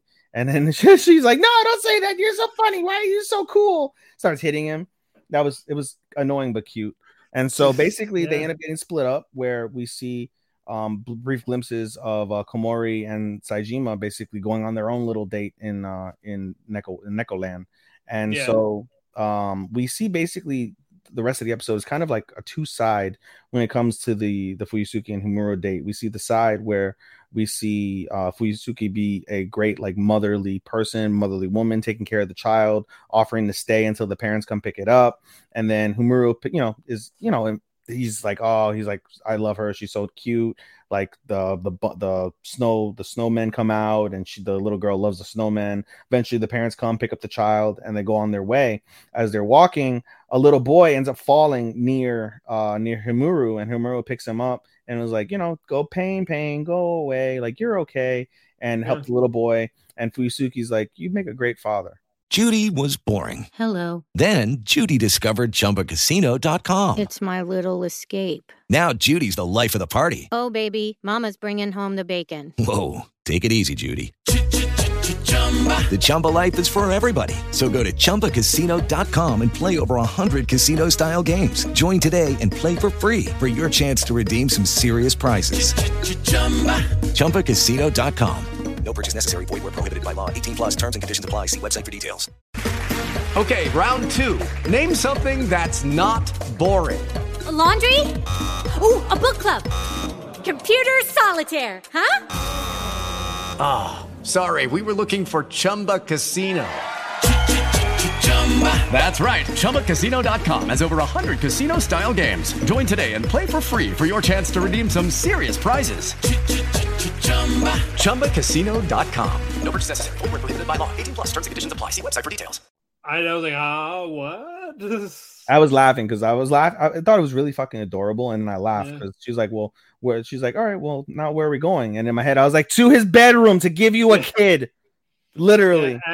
Anyway, they go to a souvenir shop and they see. Yeah, they go around. They have a good time. Yeah, they go around. They do a Ferris wheel. They do the haunted mansion. They do the It's a Small World After All boat ride. All the things that you would see in Disneyland, they do in Neko Land. And so at the end, as Matt said, they go to the souvenir shop. And what does Fuyusuki pick out, Matt? The mugs.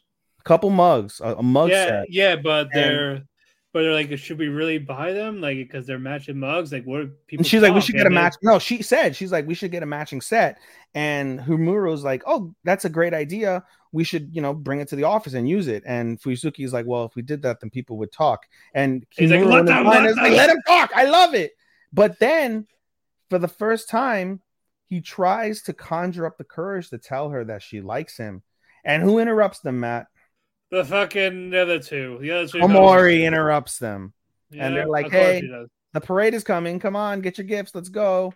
So there goes that first opportunity. But they go through the end of the night parade. We get the fireworks. They take another fireworks picture. Looks just like the one from Okinawa. The resort. Yep, from the Okinawan resort. And that's how the episode ends. So. And they got the mugs for home. And they were lamenting over like, hey, there's a set. And there's a we have the George set, and then we have the George the Plate set, and then we have the Nekoland mug set. So that was cute. And you know what I noticed, and I didn't realize that Himuro's got a sister. I saw it in the OP. Yeah. We'll see her. Didn't know that. All right, moving on for our rom-com stuff. Tomo-chan's a girl. Decent episode. It's Tomo's birthday. So what do they do for her birthday? So first off, Jun-kun gets her. Sorry, pronouns, pal. Yeah. Gets her a pair of sunglasses she wanted. They're manly looking, but she wanted them and she got them. So that's cool. So she starts flaunting around and she loves saying like, I'm older than all of you guys. I'm 16 now. Yeah. And so everybody gets annoyed by that. But then I laughed at this next part. So Mizuzu gives her reference books. And what does Carol give Tomo? One solid gold bar. It's huge. Fucking gold brick. Yeah. And Carol's like, I had a bigger one at home. But I couldn't carry it to school. Yeah. And then Tomo's like, what the fuck This is too much. This is way too much. And then Mitsu's like, I have an idea. You have a business. I want gold. But no, basically now it's they take Tomo home for a makeover. First Mitsuzu does a little bit of makeup. Like, if I do it like you, I'll be pretty as you and all this shit. And okay, I'm tagging out. Fuck you. Then fucking Carol has like everything. Like, let's go. Like Wolverine. Yep. And now it's like the full makeover, like more makeup, an actual dress, everything. Had a whole outfit. Yep. And it's like, all right, now you get out of here. Like, go do something. We gotta stop playing. Like, go. So basically, at first they're like, no. She was like, oh, I suddenly want ice cream, and they're like, oh, go get ice cream. Let me just change. They're like, nope, you're going like that. And she's like, no, you have to be like this. They're like, it would be a complete waste for us to give you this makeover if nobody else saw you.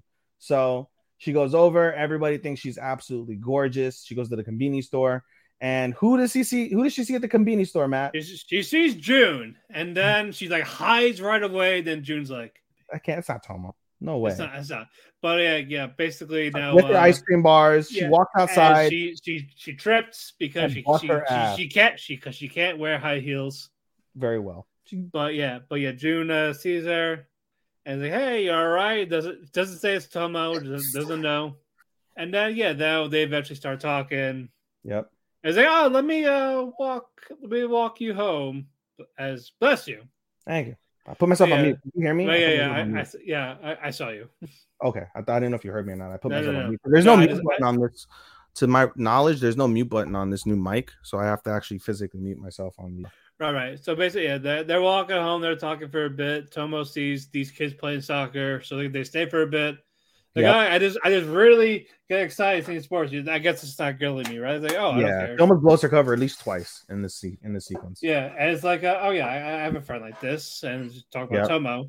Yep. And so it's like, how do you feel about her? It's like, I don't know. So it's just more like we were really close friends. Lately. Yeah, she's my really close friend, and things have been weird lately, and I just want them to go back to how they were. And she's like, I should just leave, but I was like, no, let's egg him on. And they continue to talk about it. And then June looks at her and she's like, hey, by the way, I want to ask you something. And she goes, yeah? And she's like, you bought ice cream and you're outside in the heat. And she realizes it's melted that she like runs away. Yep. And so she runs back to the house and she's like, I'm back. Sorry, I'm late. And the girls are throwing her a surprise party. And they got her a cake and everything. And they start talking about the events of what happened. all's well that ends well with that sequence. The second part is pretty funny as well. The second part is dodgeball. It's like sports tournament. It's a sports tournament, and the girls do volleyball, and the guys are doing dodgeball. And so the girls also do dodgeball, but we see Tomo is too good for it. Completely flatten a ball with her throw, and they're like, "Oh, Tomo's going to be on the boys' team this year." Yep, that was funny. You're going with the guys again. We also see Carol eat a volleyball to the head. That was great. But yeah, all that happened, and now it's basically they go round one. It's the delinquents that were trying to pick a fight, annihilated, squash, annihilate, and the second one is Tomo Senpai, annihilated him. Yep, annihilated just him. And, I laughed my ass off. He's like, guys, prioritize your health and safety above everything else, and let's all get out of here standing. Whack! Yep. Great. Out of here. And now there's a break. Then we go to the final round, and it says this giants. They tried to do the Spy Family thing, and it wasn't as funny as Spy Family when they had the giant fucking. No, it was like, he's like, oh yeah, I know about Tomo. I care about Jude. Like, I'm more interested. Yeah, in you. like I hear you're very athletic and you're not in any clubs. If I win, you're joining the judo club. And he's like, if I win, it's almost like, way to blow that line, cool guy. Yeah, like I was supposed to sound cool, but like this guy runs through almost everyone. Yeah. Almost his Tomo, but June jumps in the way. He's out. Fucking dodgeball. Yep. And they did like avenge me, death. Also, before that, one of the friends, Tatsumi, he's like looking up, like, "Hey, Misuzu, you see me?" He says, "Blam." Whack. And then Carol's like, "You know, he was talking to you, right?" He's like, "Oh, I wasn't paying attention." She's on her phone, just texting. Yep. Yeah, whatever. Also, they lost their volleyball tournament. Like, oh yeah, the first round. Yeah, they're like, we were never gonna win with a team with you and I on it. Yep, you say that again. He's like, yep. Yeah. Also love that Carol is the dub and sub, like, the same person. Yeah, props for that. Sally Yamaki, yes, I love that. I can't hate on that. Props for that. So I have to watch the clip later, see how she sounds in the dub. Yeah, let me know how that goes. You can send it to me too, I guess. Yeah. To me, she won best girl of the day with the gold bar. Gold bar scene was like best girl of the day. No, I'm slowly liking Carol. I like more Carol. than Misuzu. She's annoying. No, I don't like her more than Misuzu. I think Carol's super fucking annoying, but she definitely has her place. Like, normally I hate the annoying character. I'm like, fuck, I wish she'd get hit by Truck-kun. No, Carol's cool. She's awesome. Like, yeah, that fucking gold bar though. Gold bar. But yeah, all right, back to the dodgeball game. Yeah, Tomo starts powering up, like goes under him. Yep. It's like, no. Yeah, like that's it. That's all it took. That's all it fucking took. Dude, that pissed me off though. I'm sorry. I was looking at the rain to see what the weather's gonna be tomorrow. Sorry, it's raining right now where I'm at. But no, that pissed me off, dude. So you eliminated fucking June. You eliminated the other kid. What was his name? Sakai? The guy just said Tatsumi. Yeah, Tatsumi. You eliminated them both, and she throws the pass, and they're behind them because they're eliminated, but they can eliminate him. And there was no like, did somebody catch the ball and they didn't? Yeah, I don't know. I don't know. Illegal. That was total plot hole. Total fucking fuck up on the plot hole. I hated that. Hated it. That's not how dodgeball works, motherfucker. And every time I see dodgeball, I also think to myself, like, if you could dodge a wrench, you could dodge a ball. Yeah, you have to. Somebody should have dodged the wrench. Somebody needs to eat a wrench. And anytime there's dodgeball, somebody needs to eat a wrench in my. Yeah, you got it. Yeah, dodge, dip, dive, and dodge. All right. Before we move on, if it wasn't for the title, Tomo definitely screams trans male. Like yeah. I guess she's a tomboy. I completely get that. It's just more of just how uncomfortable she is in just anything. Yeah, she's like, you're gonna dress me up as a girl, and Carol's like not a girl. But like hates dressing up as a girl, doesn't like talking as a girl, doesn't like wearing makeup. Like, it's just very uncomfortable. Like, if it was again. But I guess, and then she has her yaoi moment specifically with Mizuzu, right? Yuri moment, Yuri moment. Right, yeah, again, but since she's the main character, they're not going to do that. But yeah, she just because the plot is that she loves June. Like, if it was like she loved another girl, yeah, that's the thing. Like she's like forcing herself to be a girl for June, and it's like not. Imagine that was the plot twist. She ends up being gay. Mizuzu makes that joke a couple episodes back. She's like, I have something to tell you. She's like, oh, you finally realized that you're... No, not that! Yeah, but yeah, no, if it wasn't the whole tomboy thing or just the title, just so much as a girl, yeah, I just see her as a straight up trans male character. But again, people will fucking freak out, especially the Indonesian fan base of any fucking anime. They hate anything gay. Little girl, boy. What is it? Yeah. Boy, girl. What do they call it? Lady boy. Lady boy. No, has there ever been an anime with a trans male? Or just a main character?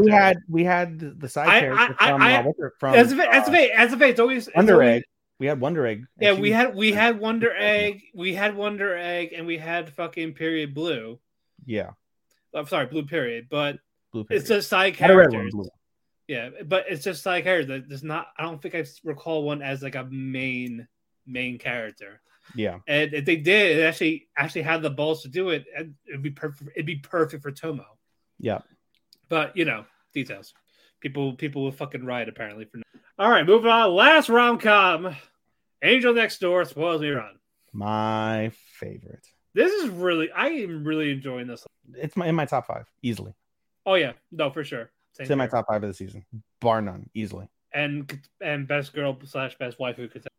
And the best part is it's going to get dark. I know.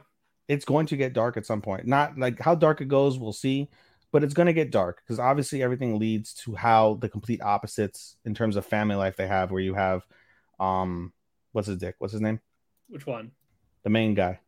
Amane? Amane, thank you. And Mahiru. Sorry. Okay, so we have the main guy with Amane, and he doesn't hate his family, but he has like quarrels back and forth. So he's like embarrassed. He's a teen boy, so it makes total sense. But we got Mahiru, who has 0 parental support, and it just keeps alluding to that. And so we've seen both of Amane's parents. We're getting Mahiru's parents soon. Yeah, eventually, and that's gonna be the dark the heartstrings. Yeah. Yes, it's going to be, and I cannot wait. I can't wait to cry.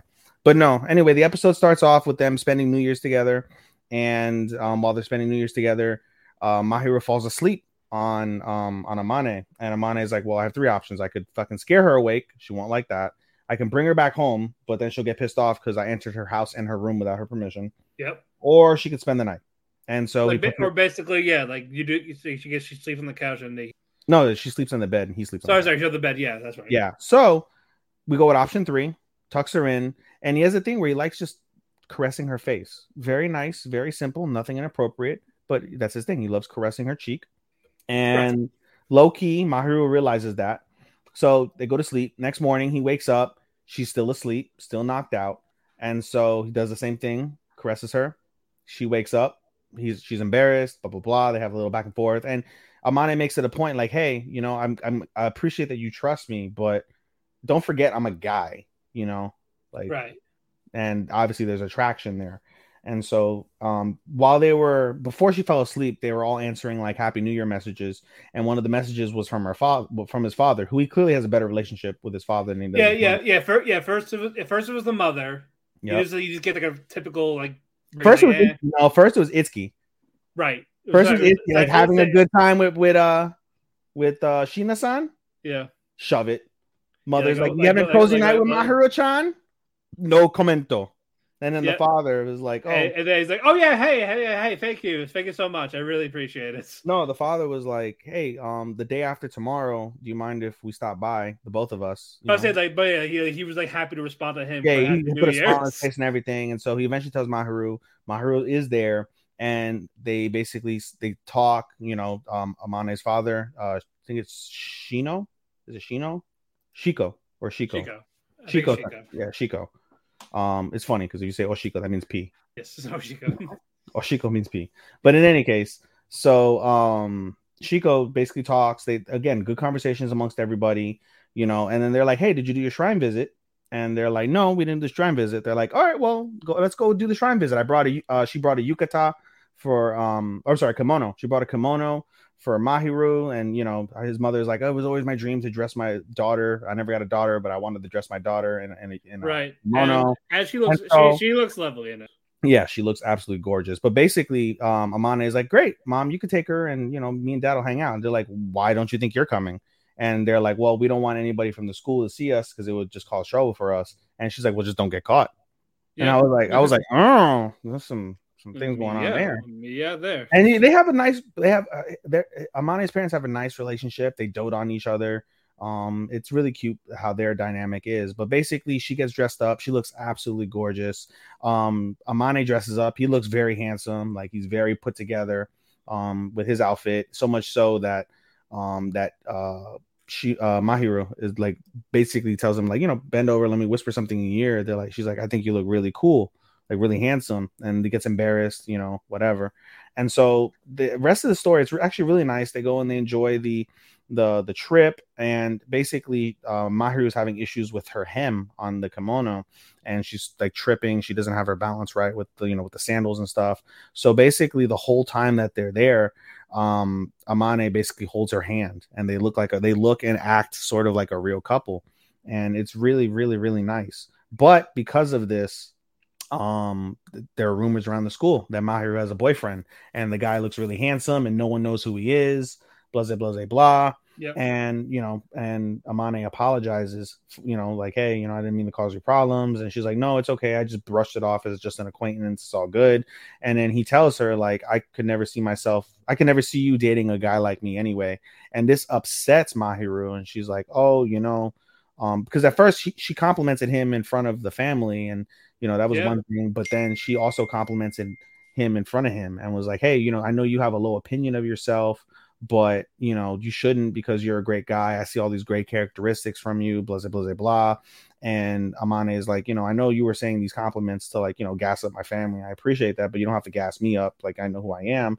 And she's like, no, you don't. Like, I don't lie. I don't give fake compliments. If I'm giving you a compliment, it's because I really mean it. And, this flushes Amane. Amane is like, I'm going to go do the dishes. Okay. And then as he's doing the dishes, he looks over at Mahiru, and Mahiru is also acting embarrassed on the couch. Like, oh my God, I can't believe I said that, facing the pillow. And that's how the episode ended. And it was really, really adorable. Super adorable. I love this. No, again, I really like this one. Very, very much so. All right, we got 4 more. And we're only 2:10 in. We'll make it under 3 hours, God willing. Yes. All right, Buddy Daddies. I hated the first few minutes, and I loved it. Kazuki and Rei, they are now going broke because of all the money spent on fucking Miri. Yes. Daycare, the clothes, everything. So basically, like, okay, it's time to go back to work. Let's ask Q for Kyotaro. Kyo-chan. Yes, I like him so much. I like that he actually got more screen time in this. We'll get to him. Yeah, he's cool. Basically, they're like, oh yeah, we're ready to go back to work. All right. So you're going to have, he gave like a big stack of like files, but I need this by the end of the week. Yep. And then you'll get paid. And then, okay, good. We can do this while Mary's in daycare. And then you find out Mary is home. Because of COVID. Yep. Basically a COVID. They said an infectious disease in the virus that cannot be named. Yes. AKA So COVID. because of this, so she has to just stay at home. So like, shit, we really can't do this now because fucking Mary's a handful. She's hiding. And she gets homework, Matt. And what homework does she get? What's their jobs? Gee, what can you tell her? Jack shit. They can't tell her jack shit. Yeah, because I got one's assassin, one's Yep. What's Kazuki? He's like the hacker type. Scout. Scout, yeah. He's a scout while Rei does the killing. Yes. So yeah, basically they have to stay up all night, like late night with the intels and all this while she's sleeping, because that's really the only time they can really do work, especially the intel stuff. And it gets to the point where they're really getting set back. They're about to go past that deadline. Yes. And they're like, oh yeah, if we tell him like we can't do this because of this, like he's gonna kill us basically. Yep. But he's like, listen, we have no other choice. I'm gonna seek his advice. So basically, I'm gonna go him and basically Rei, watch and keep in mind they haven't slept in 3 days trying to accomplish what they can. And the final piece of the puzzle is they have to go on a full day's trip to do the scouting. And so he's like, we don't know what to do. So not Rei. Well, yeah, he what's his face? Kazuki, he goes. Kazuki tells Rei, who's asleep in the tub, like, hey, I'm gonna go to Q. So like watch her, so I can see if we can get like a deadline or like see if we get like an extended day. And Rei falls asleep. Yep, and because of this, Miri she runs out. She's now spying on Kazuki. She eventually gets to the point where she loses him right in front of the cafe, but she doesn't know that. Yep, but basically, someone comes out of the cafe, bumps into Miri. The big murderer guy who also works there. Exactly. And then she goes in. She sees Kyotaro. Yes. And while that's going on, Kazuki is home. Yep, because Ray called her like, "Hey, I lost the child. They're searching all over. Can't find her. Can't find her. Can't find her. Can't find her." Eventually, they end up in the cafe, and Ray's like, "I'm thirsty." So they go in the cafe, and who do they see in the cafe? It is Ryan here, and I have a question for you. What do you do when you win?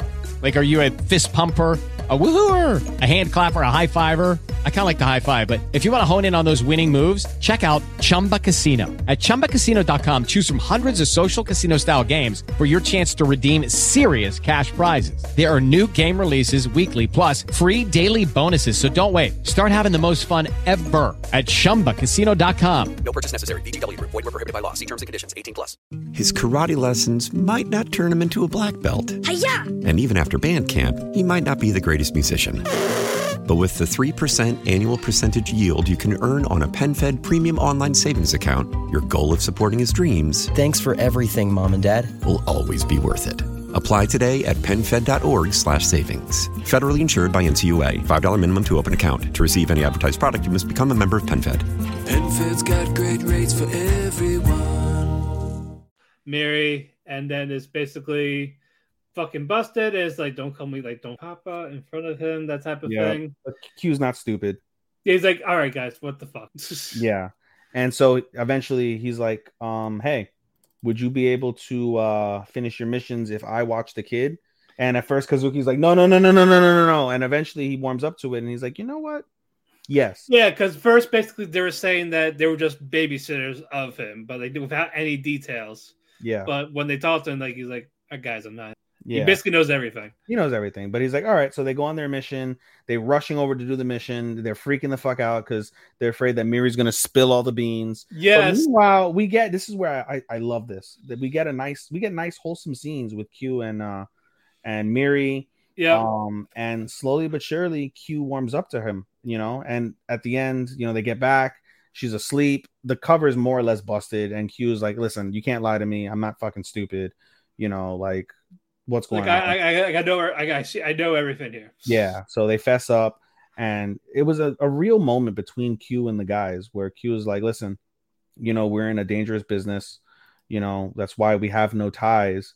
If anybody wants revenge on all the things that we've done to them, they can come after us and our families. And are you prepared to? She mentions like they're like, oh, so they're like." Before that, he's like, I understand why you guys are doing what you're doing. She's a really nice girl. I get it. You feel responsible. I understand. But then he goes into the lecture of like, it's a business, we may get killed, blah, blah, blah. And he's like, are you willing to assume that responsibility? Right. And they go, yeah, I am. And the final, before the credits goes, good, then don't regret it. And that was very powerful in many ways. Yep. And they were able to complete the tasks, and it seems like now they have a babysitter for the babysitter in essence when they need basically if it happens the daycare, they can just go to him. Yep, exactly. So that's good. Alrighty, let's go. Trigun. I know you mentioned this, I believe, in the last episode. People really should give this a go. This is much better, not so much because of the CGI. If you like that, great. We all know the animation. We can probably agree. That's the fate. That's the fate. People are mostly hating on it because of this. Like, it doesn't belong. It's like it does if it works. We've seen it work in CGI. I get X-Arm, Berserk. They were shitty with the CGI, but Duke of Death did it good. Yep. Trigun's great with it. Beastars is fantastic with it. Yeah. It's good with. It's amazing. It's made by the same people from Beastars, or no? Yeah. It's the same. Orange. Yeah. So they do a great job with it, and I know other people are upset at the fact that there's no Millie, and Meryl isn't. Who it is. I cares about Millie.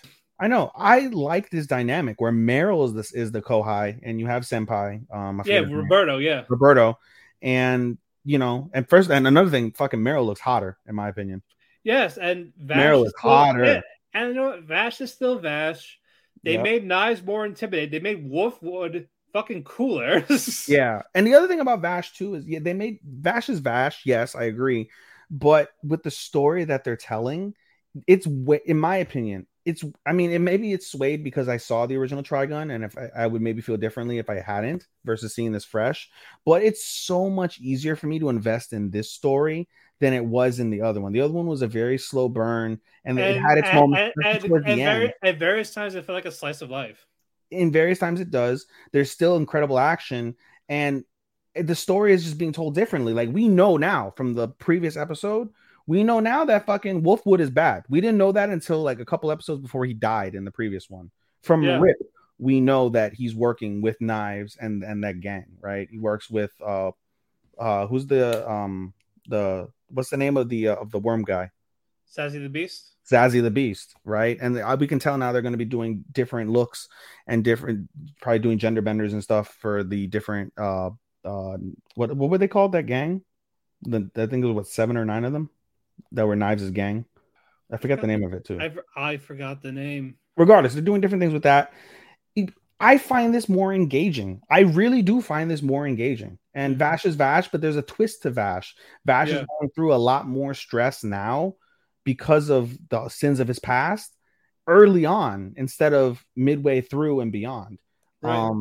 I just find this better to invest in. This is, to me so far, better than the last one, beyond a shadow of doubt. And it's not because of the CGI. It's for everything else that I just mentioned. Yeah, again, like it really is a shame that people just not going to care because, it's not the original. Like, don't compare it to the fucking original. It's a different story. It is. It's a different telling of it. It's similar. There's a lot of similarities, but it's a different take on it, like you said. It's a different vibe, way different vibe. It's a lot more darker vibe of it. It is, while being a lot more vibrant and exuberant as well. So those things definitely stick out. Matt and I can't recommend this enough for those who aren't giving this a shot. Please, if this goes well, this is also something that could be a top 5. Top 10 for sure. Top 5 is tough. If it keeps delivering like without like no bad pacing, it has a good payoff. I think this could be my surprise. This could be the surprise of the season. It's already up there. I think it's definitely a surprise. Yeah, how good it is.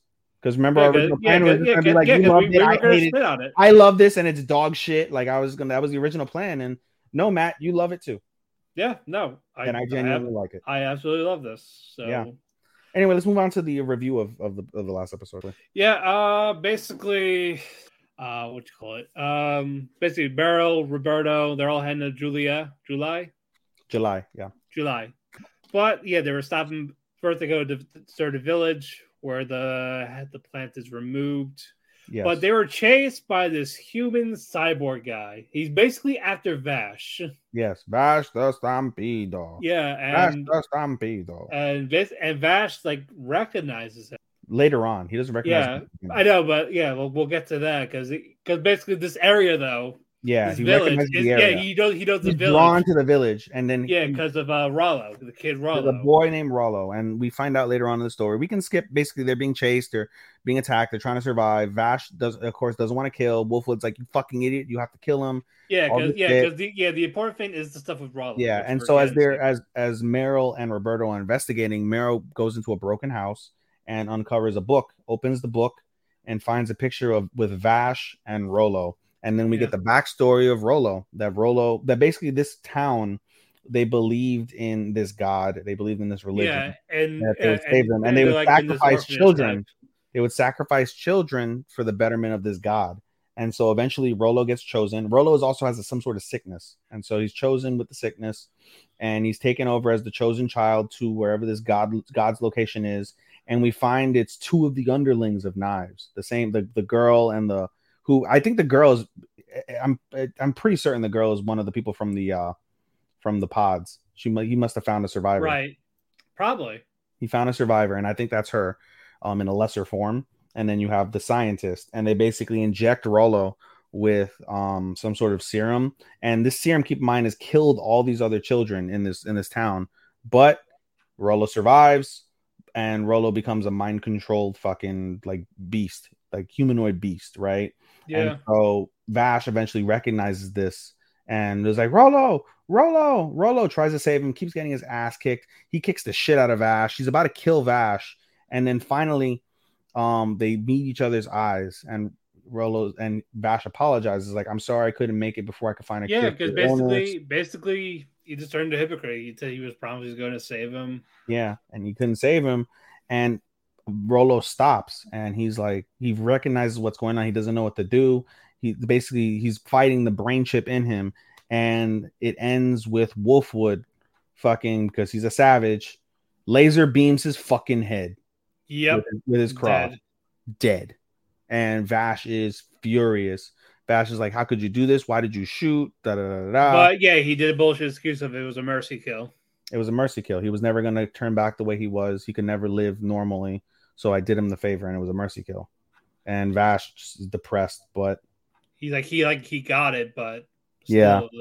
And then the scene ends with them going back to the scientist and the kid that's working with knives, and they're like, "Oh, we found out that Rolo died," and they're like, "Well," and the girl's like, "Well, saves you the trouble of having to do it yourself, since it was going to be a reject anyway, like all the other ones you've ever done." Fucking cold. Cold. Also, the next episode, we're going to have an original fight with Livio, the Double Fang. He was someone that was in the manga, but did not be in the original anime. So we're actually going to see him. Ooh. Next. Yeah, so I can't wait. It's a different take on the manga, but is the original anime manga, are they more true to the manga, or is this more true to the manga?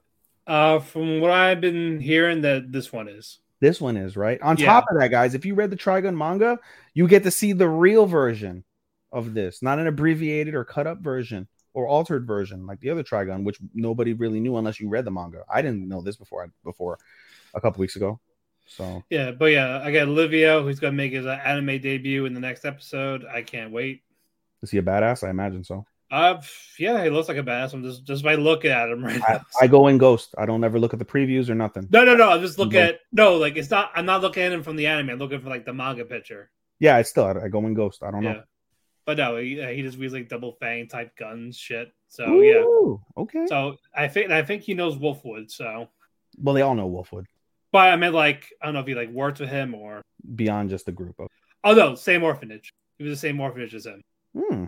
So yes, it's just more for him. So I can't wait. So we know Wolfwood's gonna kill him. Maybe we don't know. How this ends. Every character dies or escapes to get killed later. I think he'll escape. No, because I think according to this, he lives, he outlives Wolfwood. So I don't know how they're gonna do it here. Mm-hmm. All right, co-main. The co-main event of the Misfit of the Demon King Academy. Yes, and I caught up on both. You're probably gonna refresh the last week ones. The previous week is basically they do after the spirit test. Yeah, they're doing the test. There's basically now it's do a basically spirit trial. Yeah, so basically one of you are gonna meet the Spirit King. It's out of these various doors. Yes, and so Anos is like, well, can we all be me, and whoever gets it gets it? And they're like, well, there's nothing against it. And so he turns all the students into fucking himself. They all open the doors and they all report like, oh, nope, I don't got this door. Nope, I don't got this door. Nope, I don't got this door. Of course, Anos gets the door himself. But there's 4 ways. Basically, 4 of you are going to see the Spirit King, right? Not just one. 4 of you. And Lei is one of them. Lei is one. Misha's one. And the other girl. Sasha or Eleanor? Sasha. So basically, Sasha and them, they're there. Misha meets up with Lei, and Anos is by himself along with the spirit. Is that Eleanor? The spirit is Misa. She's with Lei. No. The spirit, the actual spirit, with the purple. That she's purple, and she's got the amnesia. Eleanor. Okay, so Eleanor is the other girl. So anyway, so Eleanor and Anos meet up. Lei and Misha are together, and so they go about their spirit trial. They reach the top through a shortcut, and we learn basically from Anos. Anos has a conversation with one of the people, like, "Hey, I forget who it is. I can't keep up with all these characters, but basically, someone's been abducted. Yeah, too many in this harem. Yeah, too many in this fucking group. But basically, somebody's been abducted. Please save them. Okay, we'll do. Right, move on. Yeah, right. Eventually, they get to near the top, and they tell him, like, "Hey, I won't test you." Oh no, I'm sorry. Misha and Lei get to near the top. Misa. That was Misha. Misa and Lei get no. It's Sasha, Misha, Necron. Oh, okay. Misa's the spirit. Spirit. Lei, okay. Yes. Sorry. Okay. So Misa and Lei get to the top, and they're like, "We're not going to test you. Just go on ahead." So they meet the Spirit King, and Anos by now has figured out who the Spirit King is. Who's the Spirit King? You want me Avos to Dilhevia. Yeah, Avos Dilhevia, and it'll get unmasked later. We'll get to that in a bit. Well, he'll get unmasked later. But in any case, they have to basically battle Avos the Spirit King, and like if you can break his mask, you win. And you get first Lay gets his ass kicked. And he gets his ass kicked, right? And Anos and the Spirit King, meanwhile, on the other side, they actually get tested by the I think it's like the spirit of disappearance or some shit. I thought Dello fought him. He ended up fighting him, but it was Anos and Dello. Yeah, it was Anos and Dello. They abduct the spirit. Eventually Anos, because he's OP, catches him no problem, moves on, and we'll get to when he moves on into the spirit realm. Actually, no, he doesn't move on to the spirit realm. We'll get to that. Yeah. Anyway, going back to Misa and Lay. Lay gets his ass kicked. Misa tries to save him as he's about to die, and Misa turns into her truest spirit form, right? And help Lay, and they're able to break the Spirit King's mask. And then what happens, Matt? Wasn't like a cloud, like a green cloud of smoke? It was like some green cloud of smoke, and basically the spirit of Misa is the true Avos Dilhevia. Yep, and shocking. It was shocking. I'm not bullshitting. When Anos like met with everyone is Anos, for his credit, he ends up facing the fucking one-eyed fuck and who has like possession of like ancient magic, but Anos is like it's so outdated and shit. So yeah, he's like, I surpassed this before I even died 2,000 years ago. This is nothing. Defeats him easily. Ends up meeting with Misa. Ends up meeting up with Lay. And as he meets up with Lay, we see a spirit broadcast, and we see Avos Dilhevia basically coerce like all the royals into killing. I'll be right back. Keep talking. Okay, sorry. Yeah, keep talking. Yeah, so ends up killing all of ends up trying to coerce the royals into killing the hybrids. And so they do this broadcast, and they're like, oh well, shit, what are we gonna do? So basically, as they're trying to figure out, and I'm blending the 2 episodes in, guys, so we'll wrap them together. So basically, as they are trying to, we got to get back. The spirit tree was like the elder tree or the learning tree, whatever the fuck you want to call it, basically, abducts them and puts them inside of this room, and it said, oh, this is the extra room class, and you guys have to pass this whole thing in order for you to escape the room and get out of the spirit realm. And Anos is like, nah, we're not doing this shit, bro. And the learning tree is like, well, you can't use violence here, and any violence that you use, it's not going to work anyway because of how powerful this spirit location is. And Anos is like, you underestimate how evil my destruction can be, and just blows a fucking hole in it. They're all able to escape. And Eleanor basically asked the other spirits, like her 3 little spirits, like, hey, we need to get out. And the spirits are like, oh, well, we were told by the learning tree to not let you guys out. And she's like, well, just do it as a secret. And they're like, yeah, secret. Excuse me. So transports them, and then they get transported over to outside of Dilhevia. And from there, basically, again, many of the people of the royals, including the 7 demon like royals or whatever the fuck, they're coerced, and they're trying to find Anos. They're basically, Avos has called him the fake god. We need to kill the fake god, kill the hybrid. And we see one of his subordinates, one of his previous generals, I'm forgetting his name. I would ask Matt, but he's not here right now because he's doing whatever. He asks him, and we find out that like, oh, like, I'm loyal to you, Anos. And he basically explains the situation, blah, blah, blah, blah. And we see the woman from season 1, again, whose name I'm forgetting. I would ask Matt, but he's not here. The woman from level 1 was turned into a hybrid by Anos as a result of her, like, with her royal supremacy bullshit. She's getting fucked up too by everybody, right? And as this is happening, there's like kind of like a cutscene where basically Anos, we find out, puts a barrier around his parents' house so his parents can't ever get touched by anybody, right? But his mother, feeling bad for everything that's going on, basically goes and sacrifices him and her. His mother and father sacrifice themselves to try and save the woman. And they end up starting to get beat up. But by then, Anos and the crew are around. Anos fucking slices the 3 fucking royals that are torturing everybody, slices them to fucking bits, just like evaporates them into fucking little chunks of existence, right? Fucking wild. Everybody basically gathers at Anos's home and was like, okay, well, we got to figure out what's going on, whatever. And so we find out that there's a secret town underneath their town. Again, because this is the way the anime is. There's a secret town under the town, and he opens up a portal. So him, Misha, Sasha, Eleanor, and two of the girls, the two black-haired girls whose names I'm forgetting. I suppose I could look it up. You give me one moment. Choto mate kudasai. Choto mate. Are they here? They are not here. All right, it is what it is. Anyway, so the two girls, they all go to this underground town. And from there, basically, they, try and go through this passage. All the towns, all the girls, all the people in the town look exactly like the two black-haired girls, which is different. And so they end up in this like little castle realm. They open up a door and they end up in like this transport room. And they're like, well, where does this transport room go? And the transport room basically leads into the castle. And from there, they end up getting transported into the castle. And I believe that's where the episode ends. Oh, well, I did skip a part. Before Anos himself goes to the underground world, the woman is there. The half-breed woman is like, why did you save me? And they're like, oh, well, now that you have a taste of what it's like to be a half-breed, if you want to be a royal still so you can avoid all this, I'll happily turn you back into a royal. And she really like thinks about everything that she said and everything that happened to her, and she begins to cry because she wanted Anos at first to kill her, and eventually Anos is like, whatever, like thanks her basically, and then goes on to the like underground city. And she just lays there crying, like, what am I doing? What's going on? Like, she's all confused because of everything she realizes. And so I thought that was a really cool moment as well.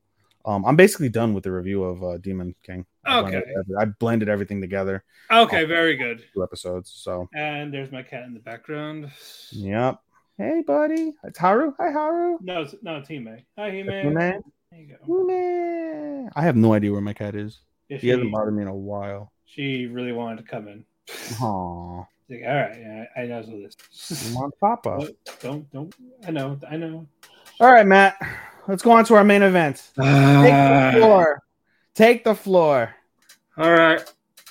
Before I get into that little rant, we're gonna talk about the episodes real quick. Sure. Tokyo Revengers. Chris, if you're awake, this is the thing you were waiting for. Yes, 2 hours, 35 minutes, and 43 seconds. 44, 45, and. Yep. Okay. All right. This is a 2-episode thing because we have to do this. But basic fucking.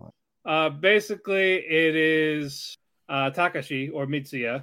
He's like taking Takemichi and all this. He's taking Toman to Baji. Not Baji. Taiju. First, it's basically, alrighty. So basically, you want your brother in Black Dragons. Yes. And also, you find out about Mitsuya. Like he's close to. What's the brother's name? Hakai.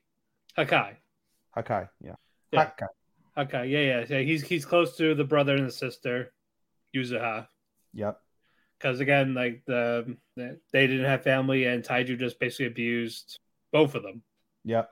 So he says, "All right, I will let Hakai join Black Dragon, but you cannot abuse Yuzuha anymore." Yep.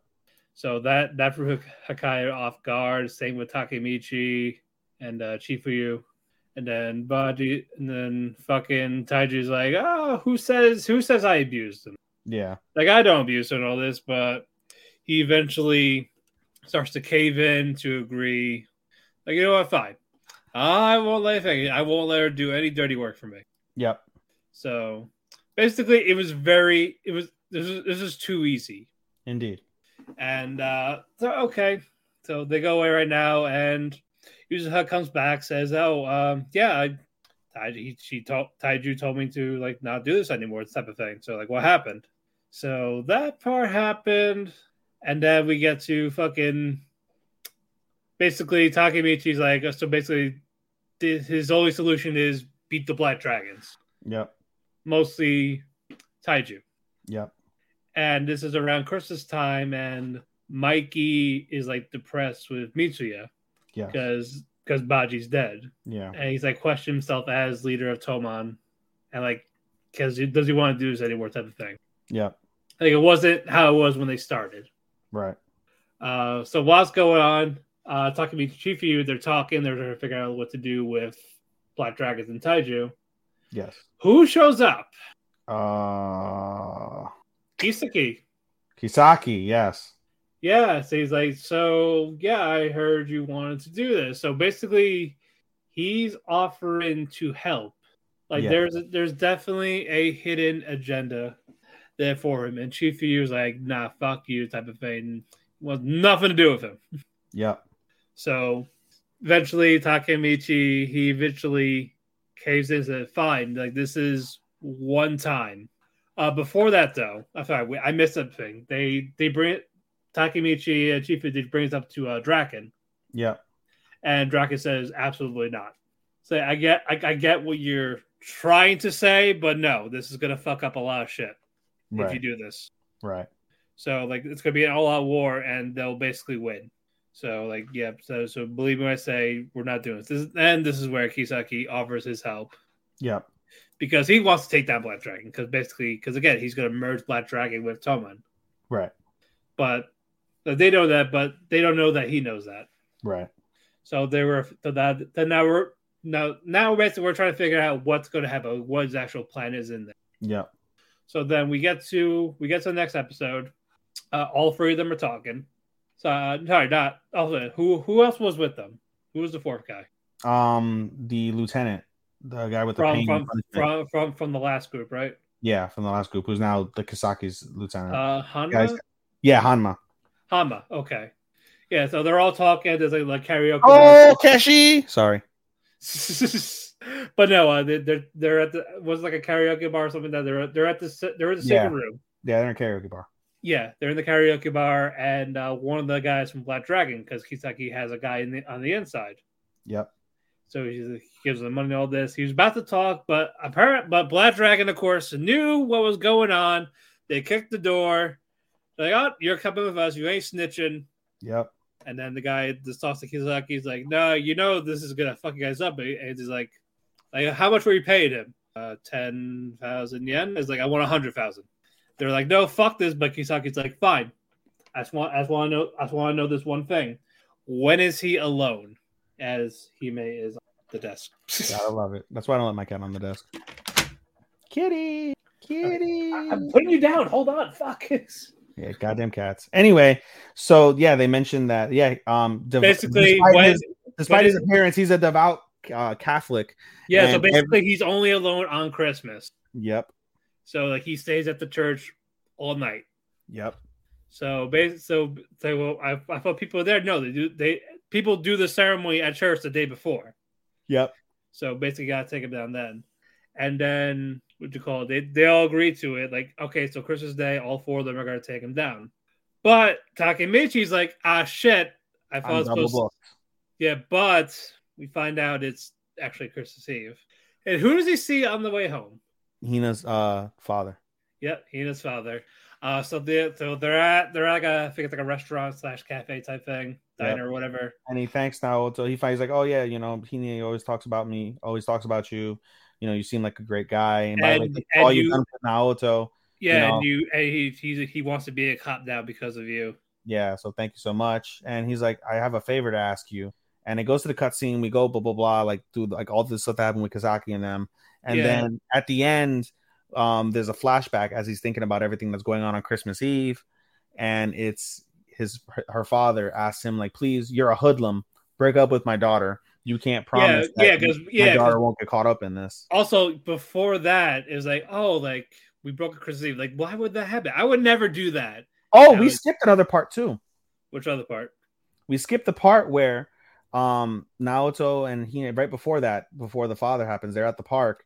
And what's it called? Naoto in his child form says, I hate wasting time. And Takemichi's like, man, that sounds a lot like Kisaki. And Hime's like, right?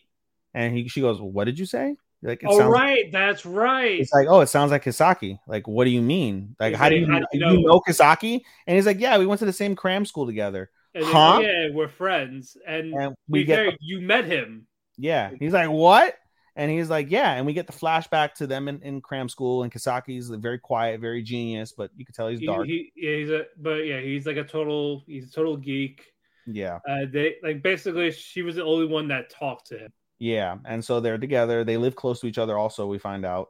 Yeah. And so basically one day as they're coming home from cram school, Hina sees some bullies beating up a cat, those bastards. I was like, I would just get a knife and just, I don't care who you were going. Slashing Yeah, motherfuckers. I'm slashing children. So Hina goes, saves the cat, but she's about to get beat up by the guys because they don't give a fuck. They're hoodlums. And he's not doing anything about it. But Takemichi, a younger Takemichi with a superhero cape, he starts running in like a geek while fucking crying type of thing. And he fucking super kicks a guy, basically. He drop kicks somebody. Drop kicks the motherfucker.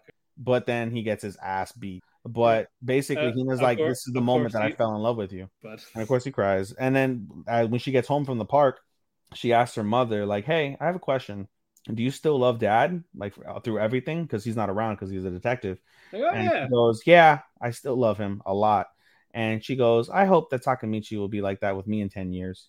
Yeah, and this is where Takemichi's talking to the dad. And then we get the flash forward to him talking to the father, like, please break up with him. Please break up with her. You're a hoodlum. You can't guarantee that she won't get caught up in this. You know, like, do her the favor and spare her this life that you're in.